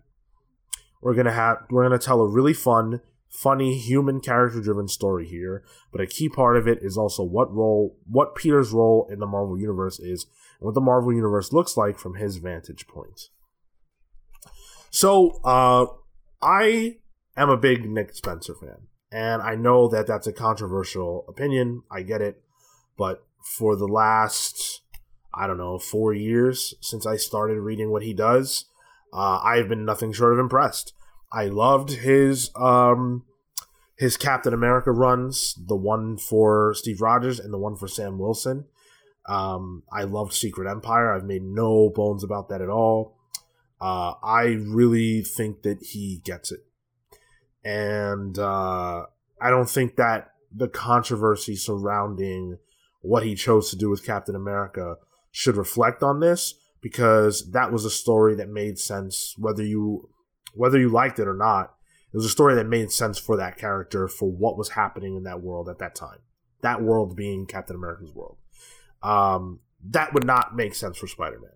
And I wouldn't think about this as Nick Spencer, the controversy guy, is going to come on and make Spider-Man a Nazi. Nothing like that's going to happen. It's going to be, classic Spider-Man stuff that we can all jam on. And this is a moment in comics, and I would just say, don't let your feelings about Nick Spencer as a person take away from the fact that this is something that could be really amazing. I certainly like it more than Bendis Superman. I think there's more to chew on here. I know a lot of people really hated Dan Slott's Spider-Man run. It was very controversial in terms of its creative output. Whereas I didn't have that feeling with Superman. Didn't have a writer the last 10 years. A singular writer, So this is like a real breath of fresh air creatively. It's kind of like when Scott Snyder took over for Grant Morrison on Batman, who was on that book for like 6-7 years.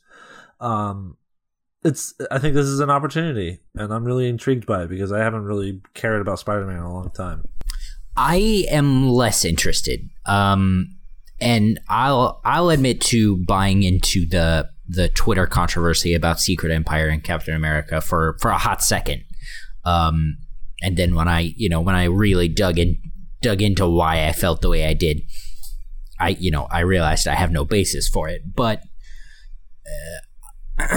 his Ant-Man run, specifically Second Chance Man, I didn't like. I didn't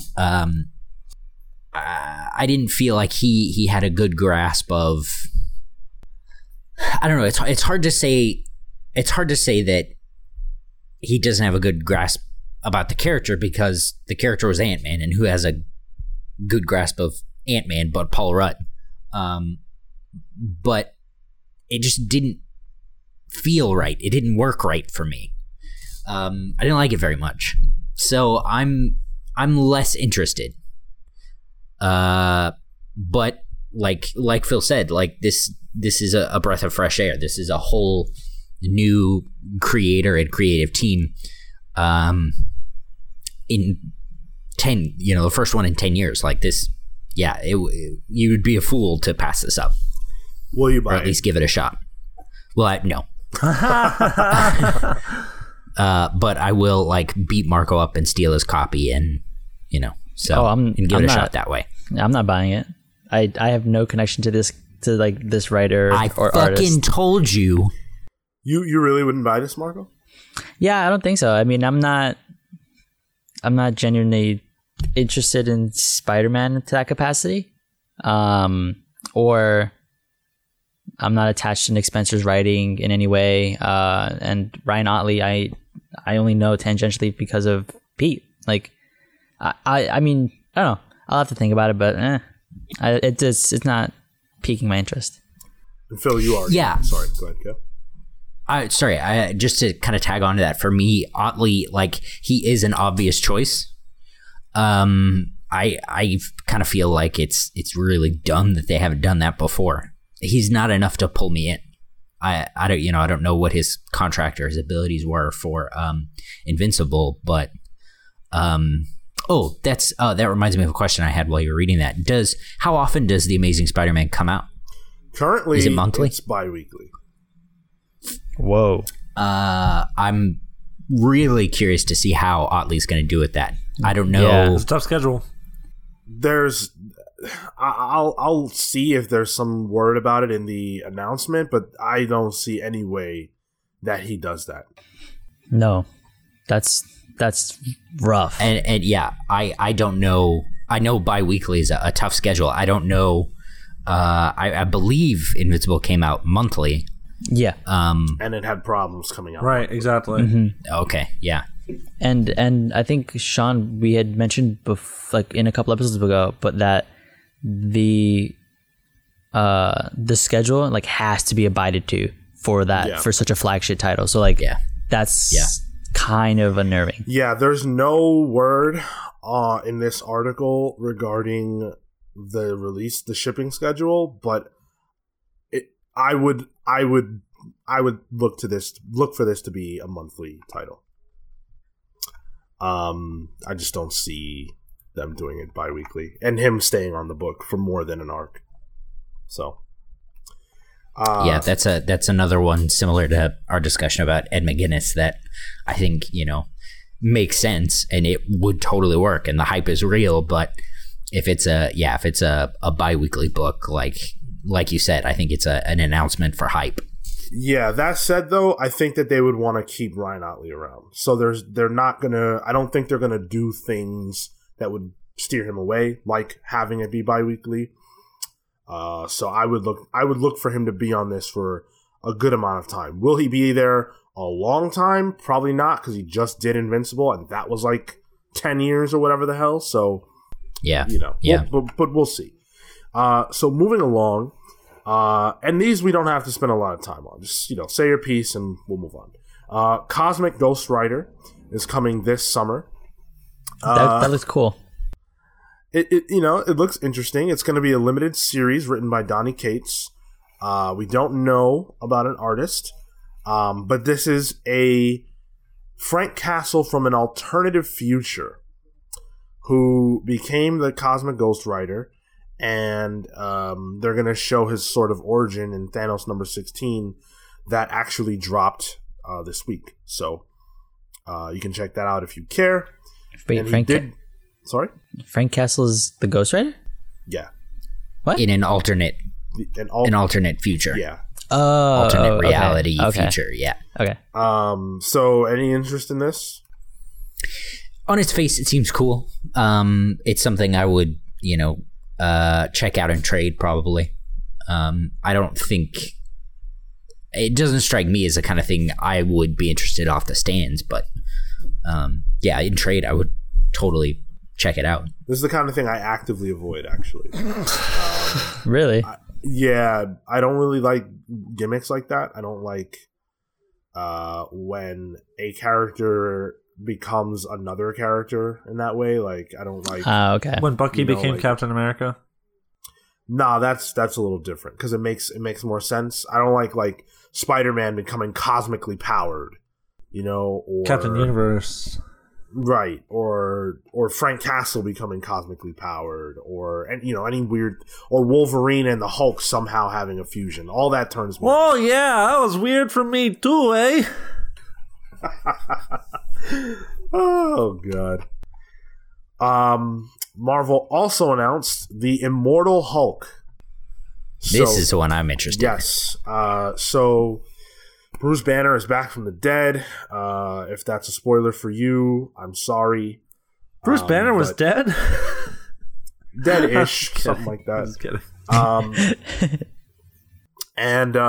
So this is going to be written by Al Ewing, and the art will be done by Joe Bennett, with covers by Alex Ross, which I always love. And it's going to launch this June.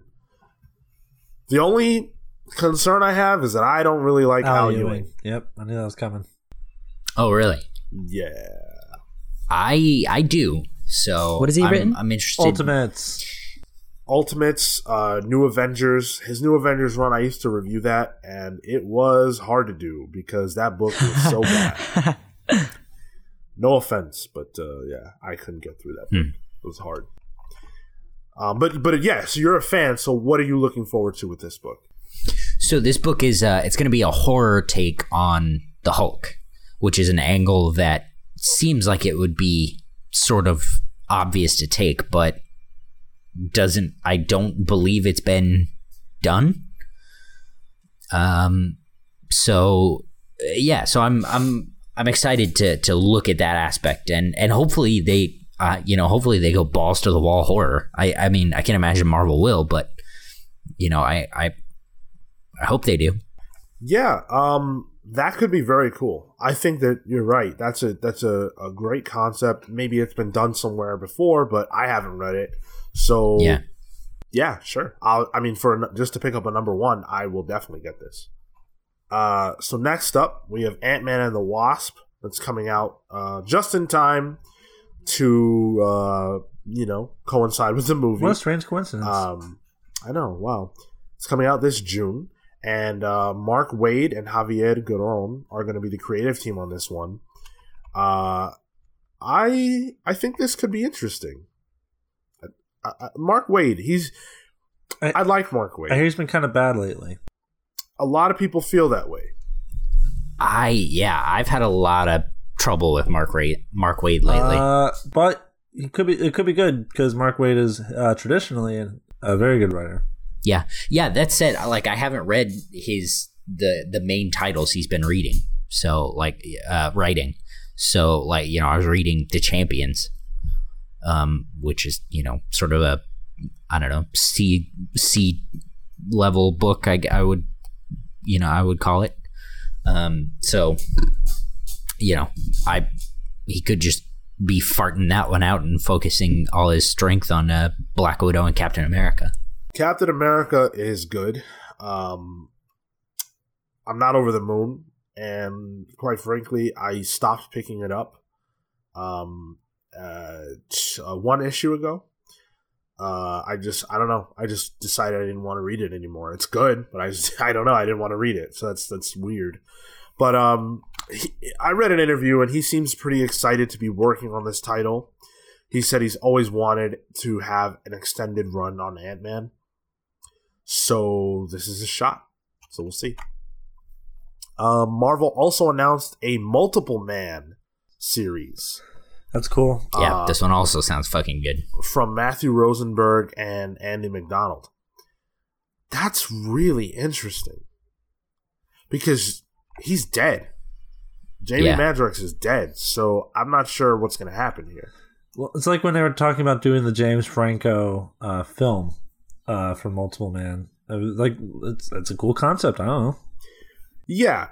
My one concern with this book in particular is something that we've talked about in the past, which is just how do you sell this? Is this bankable? All the other books we've talked about so far, I would say they probably do well. This is the first one where it's kind of like, all right, does Multiple Man have the appeal to carry an ongoing series? I wonder if I do want to make one amendment. It's a mini series, not an ongoing series. So that actually changes my perspective. I wonder if it's Matthew Rosenberg's name that's carrying this more than the Multiple Man title. That's what I was thinking. I don't know how his work at Marvel has gone, but he's a creator of the Black Mask title, We Can Never Go Home. I think he's got a couple other indie-esque titles. Four kids, that are gold. So I think putting him on a smaller scale sort of mini series is a great move. He's done some things at Marvel that have been really good. Phoenix Resurrection was not one of those, but Kingpin was good. The Red Room was good. So he's got some stuff under his belt that's been very good at Marvel. We'll see how this plays out. From what I read, the reason that this got greenlit was because of his pitch. His pitch was so good that they decided to make it a real thing. That sounds really promising.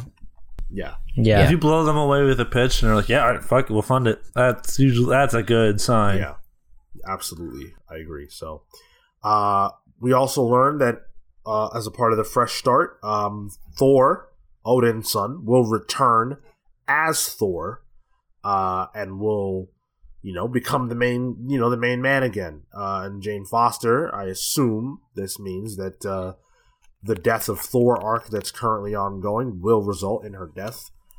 She had cancer, right? Yeah, Jane Foster does have cancer, yeah.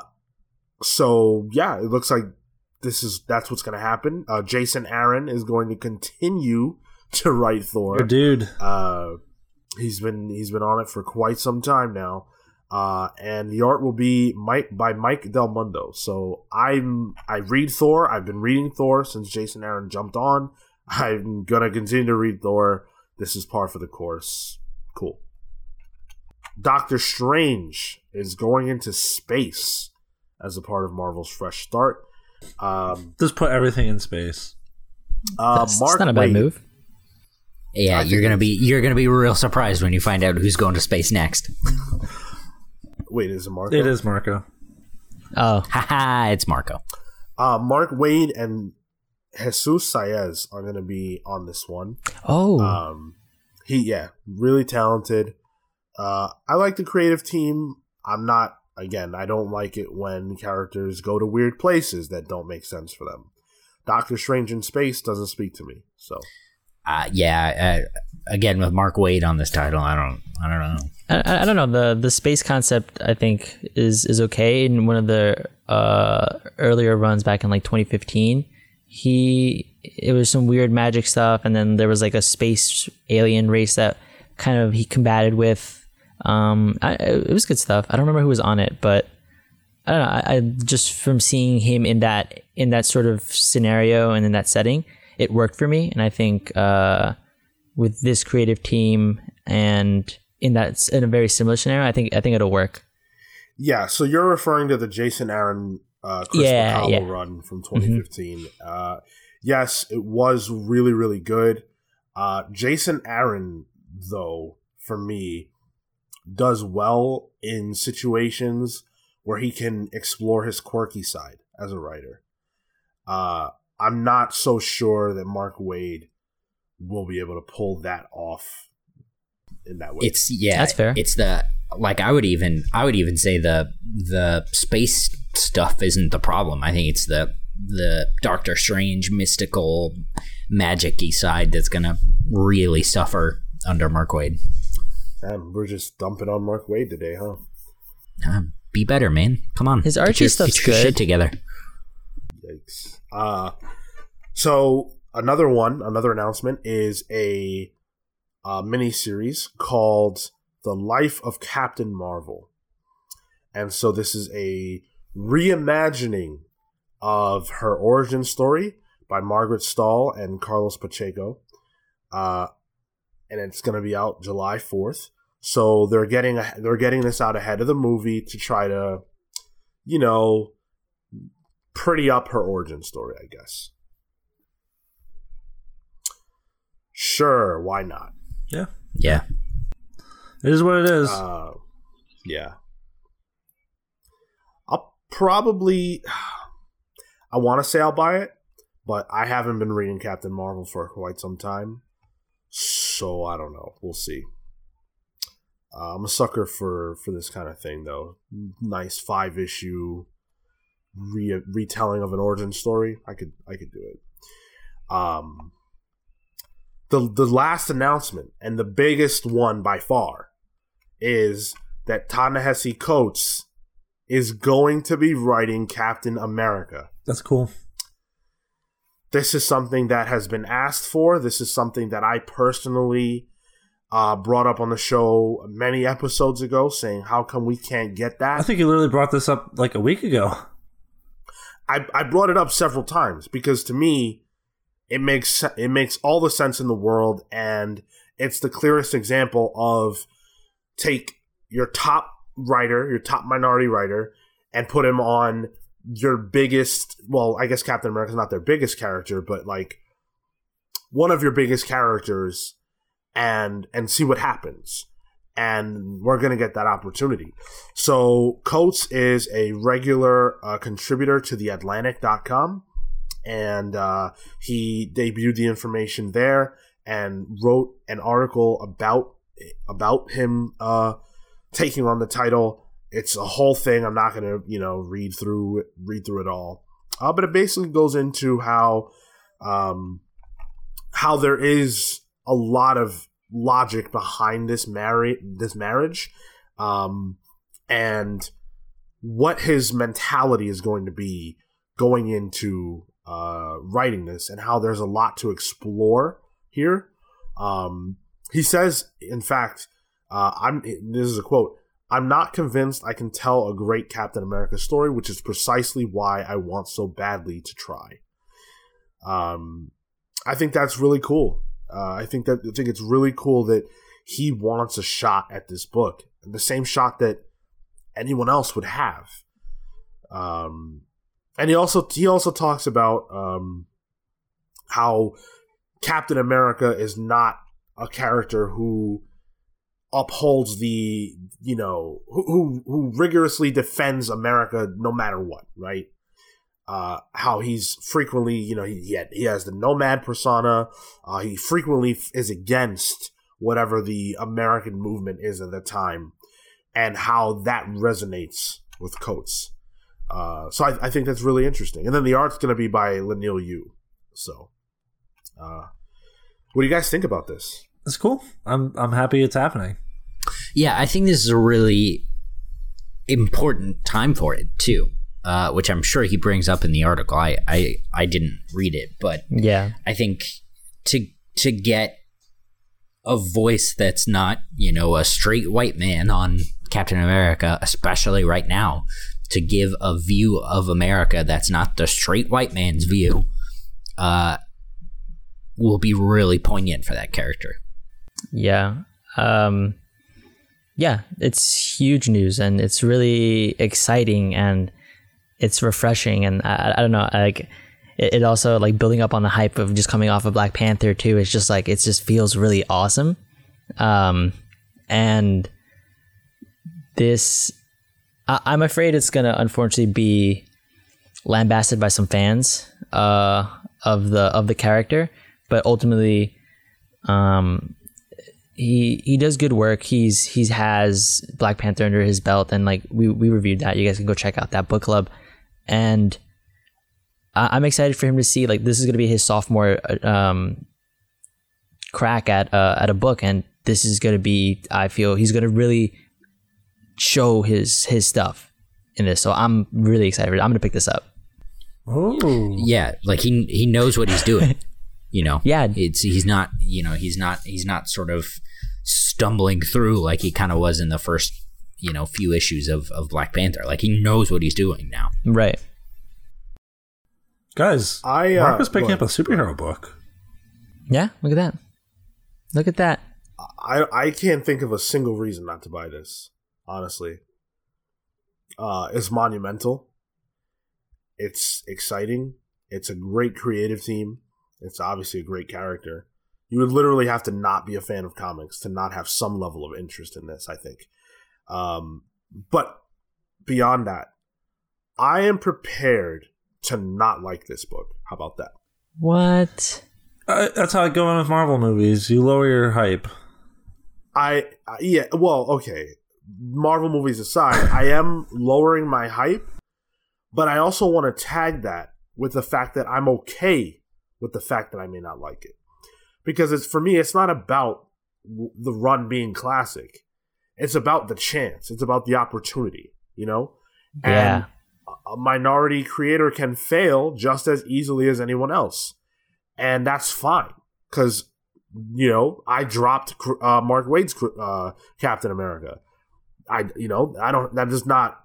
doesn't mean that all white creators suck at writing Captain America. It just means that he didn't do the best job for me, So if Coates' run isn't the best, that's cool, because now the door is open for other minority creators to have similar opportunities. And maybe one day we get a Hispanic writer on Spider-Man, or a woman on Spider-Man, or whatever the hell, like the floodgates can open up and we can see more diverse takes on these characters that typically have been in a stranglehold by a certain group of people.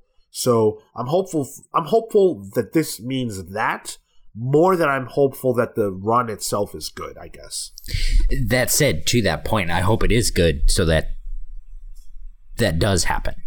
That if it goes the other way, there's a very good chance that the floodgates will remain closed. You're not wrong.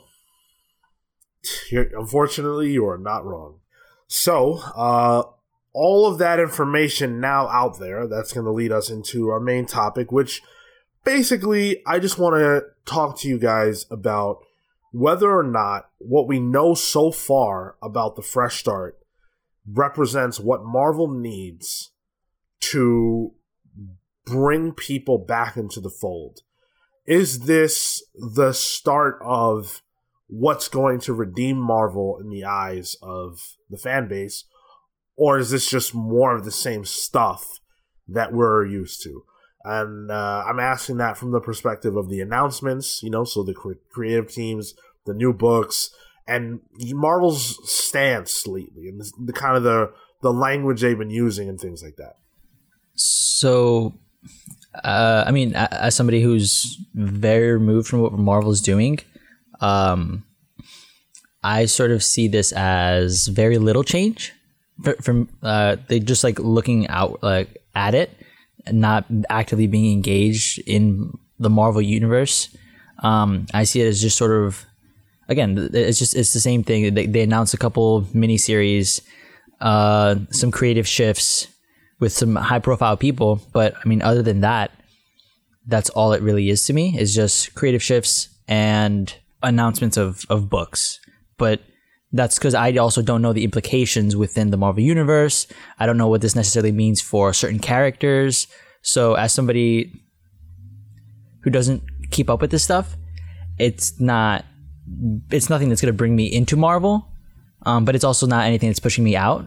If anything, it just means, all right, I can keep a closer eye on this. This stuff looks sort of interesting. But whether or not this isn't for me, but there are bits in here that, I was like, okay, cool. But again, it's just general Marvel stuff. I think I can agree with Marco as someone who does pick up the trades and isn't in the grind of the weekly release.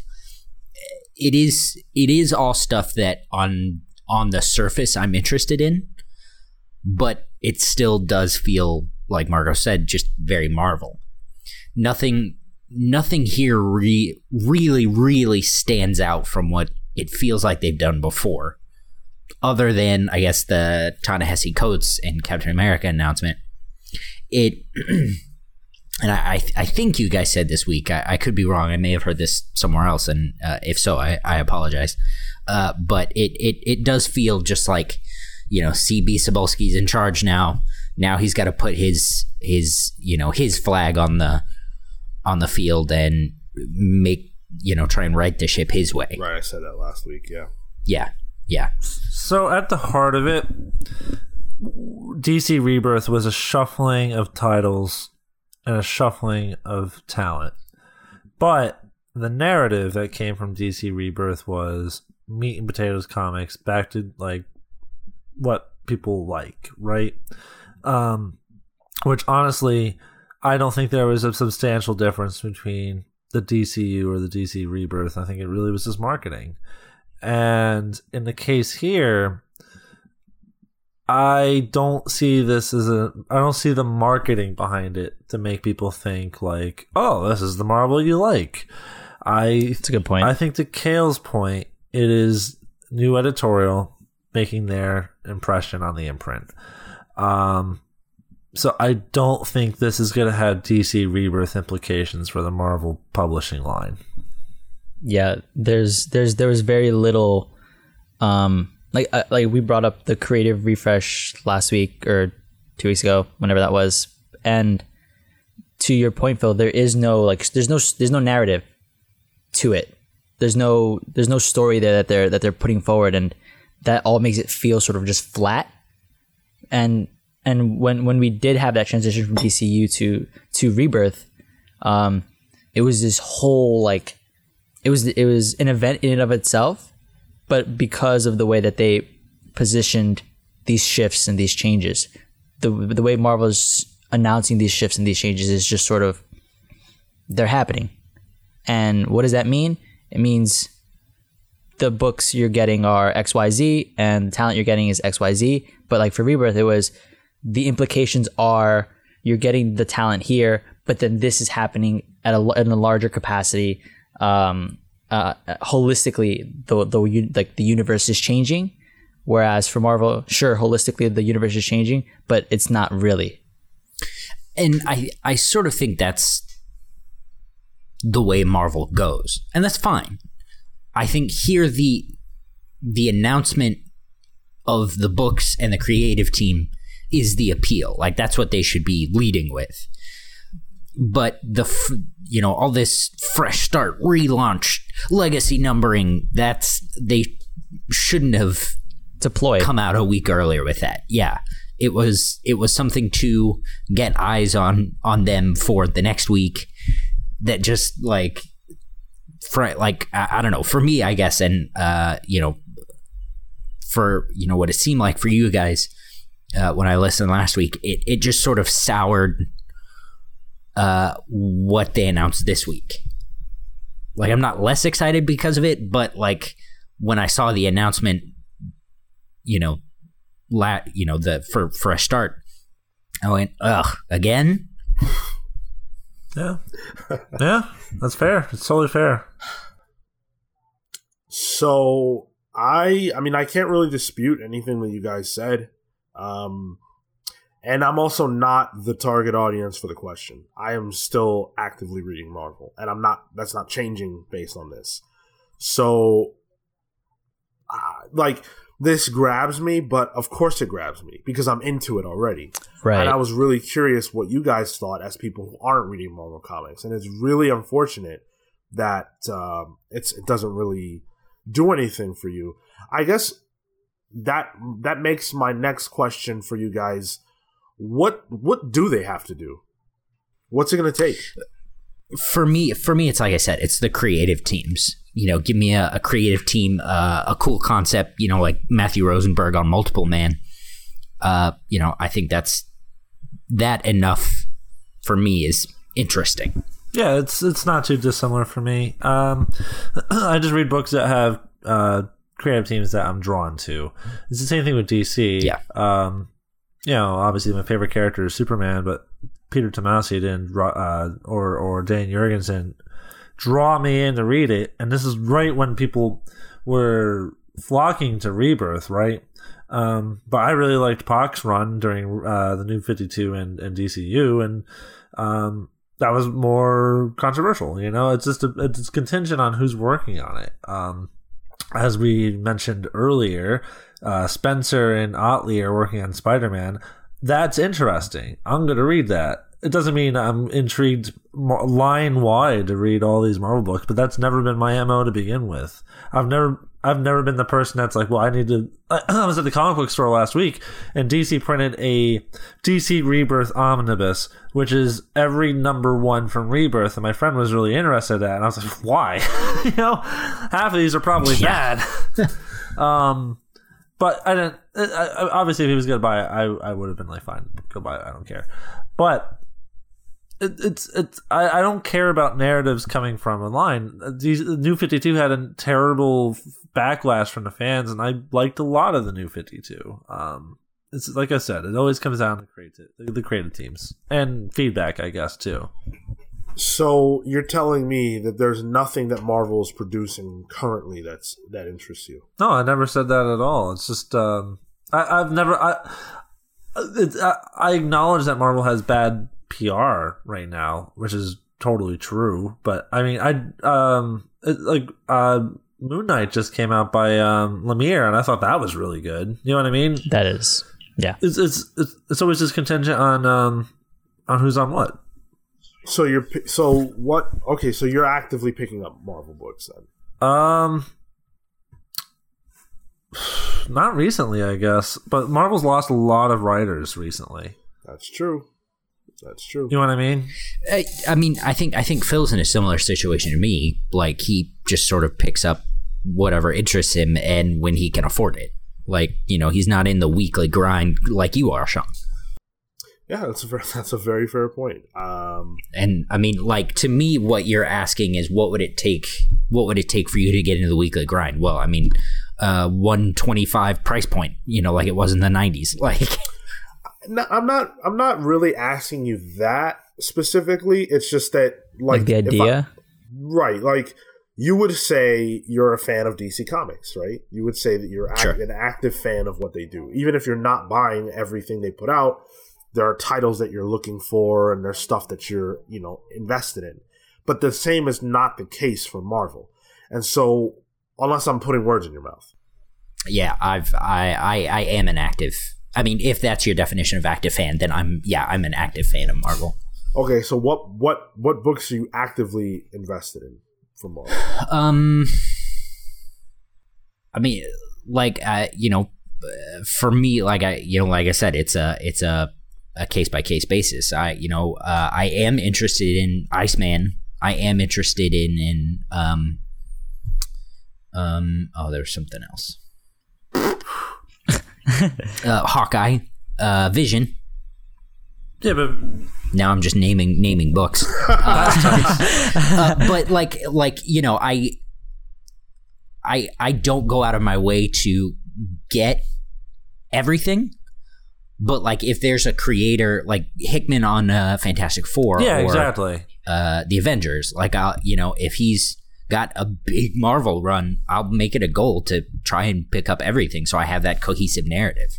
Okay. Yeah, I'm comparable in that regard. But, like, looking at Marvel's current list of publications, like, it's not. I look at it and I think, like, ooh, this is not a great list overall.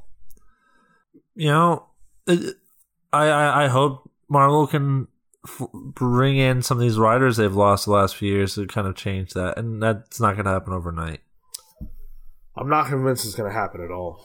Really? Yeah. I don't think that I agree. Rick Remender has any interest in working for either Marvel or DC ever again. I don't know that Jonathan Hickman is going back to Marvel. I think he's going to DC. Matt Fraction is like on the fringe of, you know, working in you know, the big two. Right. In fact, I think he's outright done. Yeah, I would even say he's even probably on the fringe of comics right now. Yeah. Like other than Sex Criminals and maybe Casanova. Brian K. Vaughan is done. Ed Brubaker is done. Ed Brubaker makes tons of money, I'm sure, and he gets to tell the stories that he's really passionate about telling with no editorial oversight at all. Brian K. Vaughan can do whatever he wants. Look at Saga. That book is crazy. And Marvel had all of those writers. And they're all gone. They're not coming back. And Marvel has tried to build up new names, but it's hard to do that when you consider that a lot of the ways that those other guys came up was through like creator-owned books. Yeah, definitely. So, like, go ahead. No, keep going. Sorry. I was just going to say, all the guys that I named had books that were successful already. And that was why, when they started writing for Marvel, it mattered. Now, a lot of the guys who come up, it's like, I don't really know who you are. And it just feels more like they don't have that big book under their belt to say, hey, I did this. You know, I go ahead, Kill. I don't know. I mean, Donny Cates did God Country. Kelly Thompson had Jim and the Holograms. What about Jerry Duggan? He's been around Marvel for a while now. Right. But yeah, I don't know. He's flown under the radar for most of that period. In terms of the fact that, like, yeah, he's had runs. He's been writing for them, but nothing has really, like, stood out and grabbed people. No. Yeah, I see what you're saying. I've read a little bit of what he's written, and nothing's ever really grabbed me. Yeah, and I feel like they have several writers like that. The books are serviceable, like they're fine, they're not offensive, but they're not. Colin Bunn. He's another one. He has a lot of fans. I think he's fine. I think he's just serviceable. He's up on Cullen Bunn. All right, guys, he's up on him. I didn't say anything mean. It's just he's serviceable. He's better than serviceable. No, but for something like that, totally to your point, Sean. Like, these people are better served in a freer space, more creator-owned space, and largely that's where they're coming up. Like Matthew Rosenberg is a perfect example of that. He's blowing up at Marvel, but that's based off the success at like Black Mask, some of his even smaller stuff than that. Like, yeah, they're definitely not coming back, and a lot of the creators who leave Marvel are very vocal about it. I'm not sure to what extent, like Rick Remender, but like Marjorie Liu, I've brought this up in the past. She's, as much as she can, dedicated to never working for the big two again. Like, that's it. She's not interested in it, and she won't be for a long time.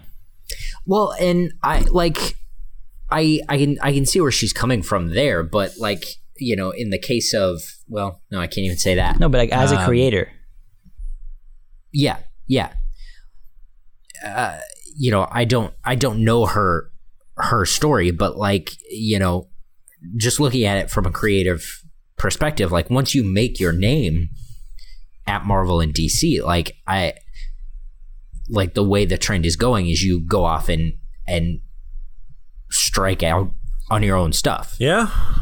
So Marvel and like you have to cut your teeth on your own indie book, and then cut your teeth on a Marvel and DC, you know, career path for however long, and then finally what you put out will probably sell. Yeah. To Sean's point, I wonder if the new editorial at Marvel will help cultivate a new crop of good writers over at Marvel, which I know they've been looking for too to begin with. Like they've been really seeking out a lot of non-comic writers and stuff. There's definitely like a talent search. So I don't know. Like I mean, like I said, if there's no writer that grabs me, word of mouth is important too. Because I didn't know who Jeff Lemire was when I started. Not this year, but in like a couple years ago when I started reading. Boy, what was it? Sweet Tooth? No, it was Arrow, Green Arrow.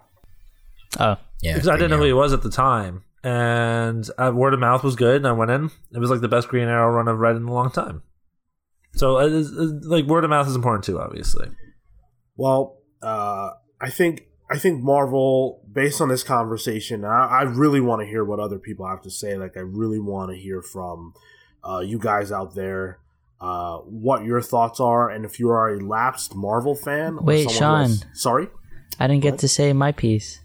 I wasn't actually wrapping us. I just really wanted to say that right my then fault. and there. Oh, okay. I was like, It did seem like a rap in Marco's defense. yeah, sorry. I can understand why. I really wanted to put that out there because I was going to say that I want to know what is keeping people from jumping on board, and what are some of the other ideas that people have as far as like why they don't read Marvel comics and what it's going to take. But go ahead, Marco.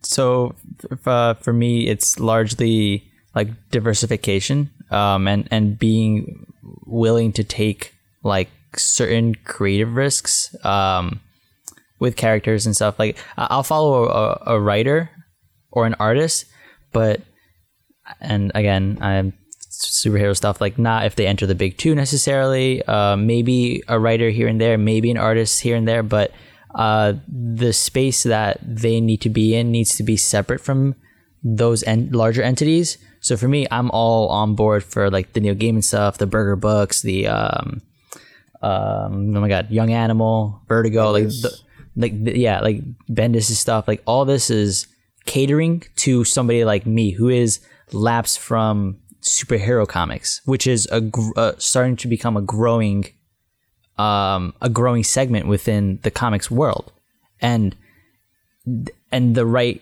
path, in my opinion, is to cater to those people, because then that'll lead them to the larger DC world. Like for me, Young Animal got me interested in just all of their stuff in general. I can go back to read the rest of the Shade, the rest of the Doom Patrol, but then that also gets me on board and keeps me up to date with what's going on with DC, and that's what hooked me on with like the Rebirth stuff. Like I picked up a couple of the Rebirth books. I picked up a couple of Doomsday Clock, for example, like something like that. Like all these things are made to cater to people who have left that space entirely, and there's a need for that kind of creative risk from Marvel, I think, in order to cultivate those people who are there losing and knowing that they're looking for talent. Like they need to give the creators priority over what the Marvel agenda is, and which is what I feel DC has been doing pretty well. Man, go ahead. I was just going to say, I feel like they sort of had that with titles like Hellcat, like Patsy Walker Hellcat. Yeah, I was interested in that. Yeah. But yeah, like after, I think unfortunately the sales, tanked that, right? Like the book can't stay on the stands if it doesn't sell. But then there has to be that adjustment of what is successful, and what I'm not disagreeing with that. That gets into so many, other issues that go on. For me, there nothing will beat that period of 2006 to like 20 something, or 2011-ish, 2012-ish, something along those lines, where it just felt like they were firing on all cylinders, and the creators had all these big ideas, and everything was being everything that they were putting out, it felt like they were churning out great books all the time. And not just like good books, not just average books, really, really great books. And I'm not saying that there aren't great books on the stands right now. I read their books all the time, and I continue to say that I love a lot of what they put out. But also, a lot of it just feels serviceable, and that's probably a big part of the problem. But any other thoughts on this? All right, so that's going to do it for that topic. I really, like I said, do want to hear what you guys have to say about this, because I think, look, ultimately, I feel like Marvel and DC have to exist, and I feel like the comics industry is better when they're doing great, and I want to see them both do great. And right now, DC is doing fantastic. Marvel's lagging behind. If DC were struggling, we'd be having the opposite conversation. So yeah, let's continue to talk about it. And you can get to us on iTunes. You can get to us on SoundCloud. You can leave us a rating while you're there. You can write to us at thecomicspals@gmail.com. We are on social media at The Comics Pals all over the place. And last but not least, we are on YouTube, where you can like the video, share it with your friends, and subscribe to our channel for more awesome content. Do want to highlight the fact that the Video Game Pals releases the day after this does. Of course, Pete was not here today, but... Oh, and he actually won't be on the Video Game Pals either. That's right. I'll be the host. Yikes. Oh, Andy hosting. So, Andy's not on it either. So, I am... so Peggy's probably hosting? I am hosting. Gotta be Also Thompson. Then. yeah. Me. Yeah. Gotta be Thompson. Tune into the Video Thompson Game Pals. so Special Thompson's guest gonna be host hosting. Phil will be on. Tyler. I think that I have proven that I can host a show. So I'll be doing it again over there. What are we going to talk about? I have no clue. So tune in and find out. All right. Well, no, I guess you can host no a show. Pete, I'm in. So let's do some plugs. Kale. So I'll post. I'll do Pete's plugs first. You can follow him at loud_Pete on Twitter and Instagram. He is writing. I think he's writing full time for CBR He's doing news now. over there. He's on the news doing desk. news. Yeah. So if you see a CBR article pop up that looks kind of newsy, go ahead and give it a click, and help him pay the rent, because the Comics Pals are poor and somebody's got to fund it. You can find me on Twitter and Instagram at TotoInto. That's TOTOINTOW. And I have a very special request and plug this week. If you have been paying attention at all, you know that a historic snowstorm has hit England this weekend. And like, they are going crazy. They have no idea how to handle snow. But there was supposed to be a Comic-Con in a small town in Scotland called Dunfermline, and it's a really nice independent. It's I guess I would equate it to kind of like a FlameCon, independent comics focused Comic-Con, run by a store called what is it? It's the Little House of Heroes, I think. That's cute. Little Shop of Heroes. And they had to cancel the Comic-Con because the snow is just so bad. So this put the owners and the creators of this Comic-Con in a really hard financial place. So if you can, please go to GoFundMe. We'll post a link in the description for Dunfermline's Comic-Con. They're asking for just a little bit of a donation to help the shop stay out of financial ruin because of this storm. They put everything into this Comic-Con, and it's by all accounts wonderful. So please, if you could do that, just scroll down a little bit and help save Dunfermline's Comic-Con. Awesome. Yeah, definitely support that. Marco?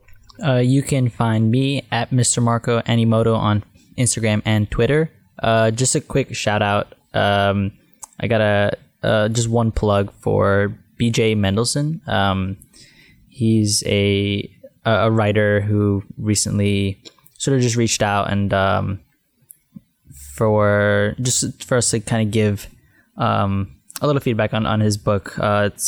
He has a couple comics out, Jobbers and A National Story of Minor Significance, as well as some new releases. So go check it out. It's cool stuff. I had some fun reading it. They're pretty quick reads. He has the first couple issues free, and then one of his other stories you have to pay for. But yeah, it's pretty cool stuff. So go check it out. Awesome. Phil? That's me. I'm Phil. So Andy and I from the Video Game Pals, we did a Oscar review, which will have passed by the time this comes out, but we more or less discussed the best movies of 2017. So you should check that out. It turned out pretty good. And also in April, we are going to be doing another book club episode for All-Star Superman to commemorate Action Comics 1000 and the transition to Brian Michael Bendis' run.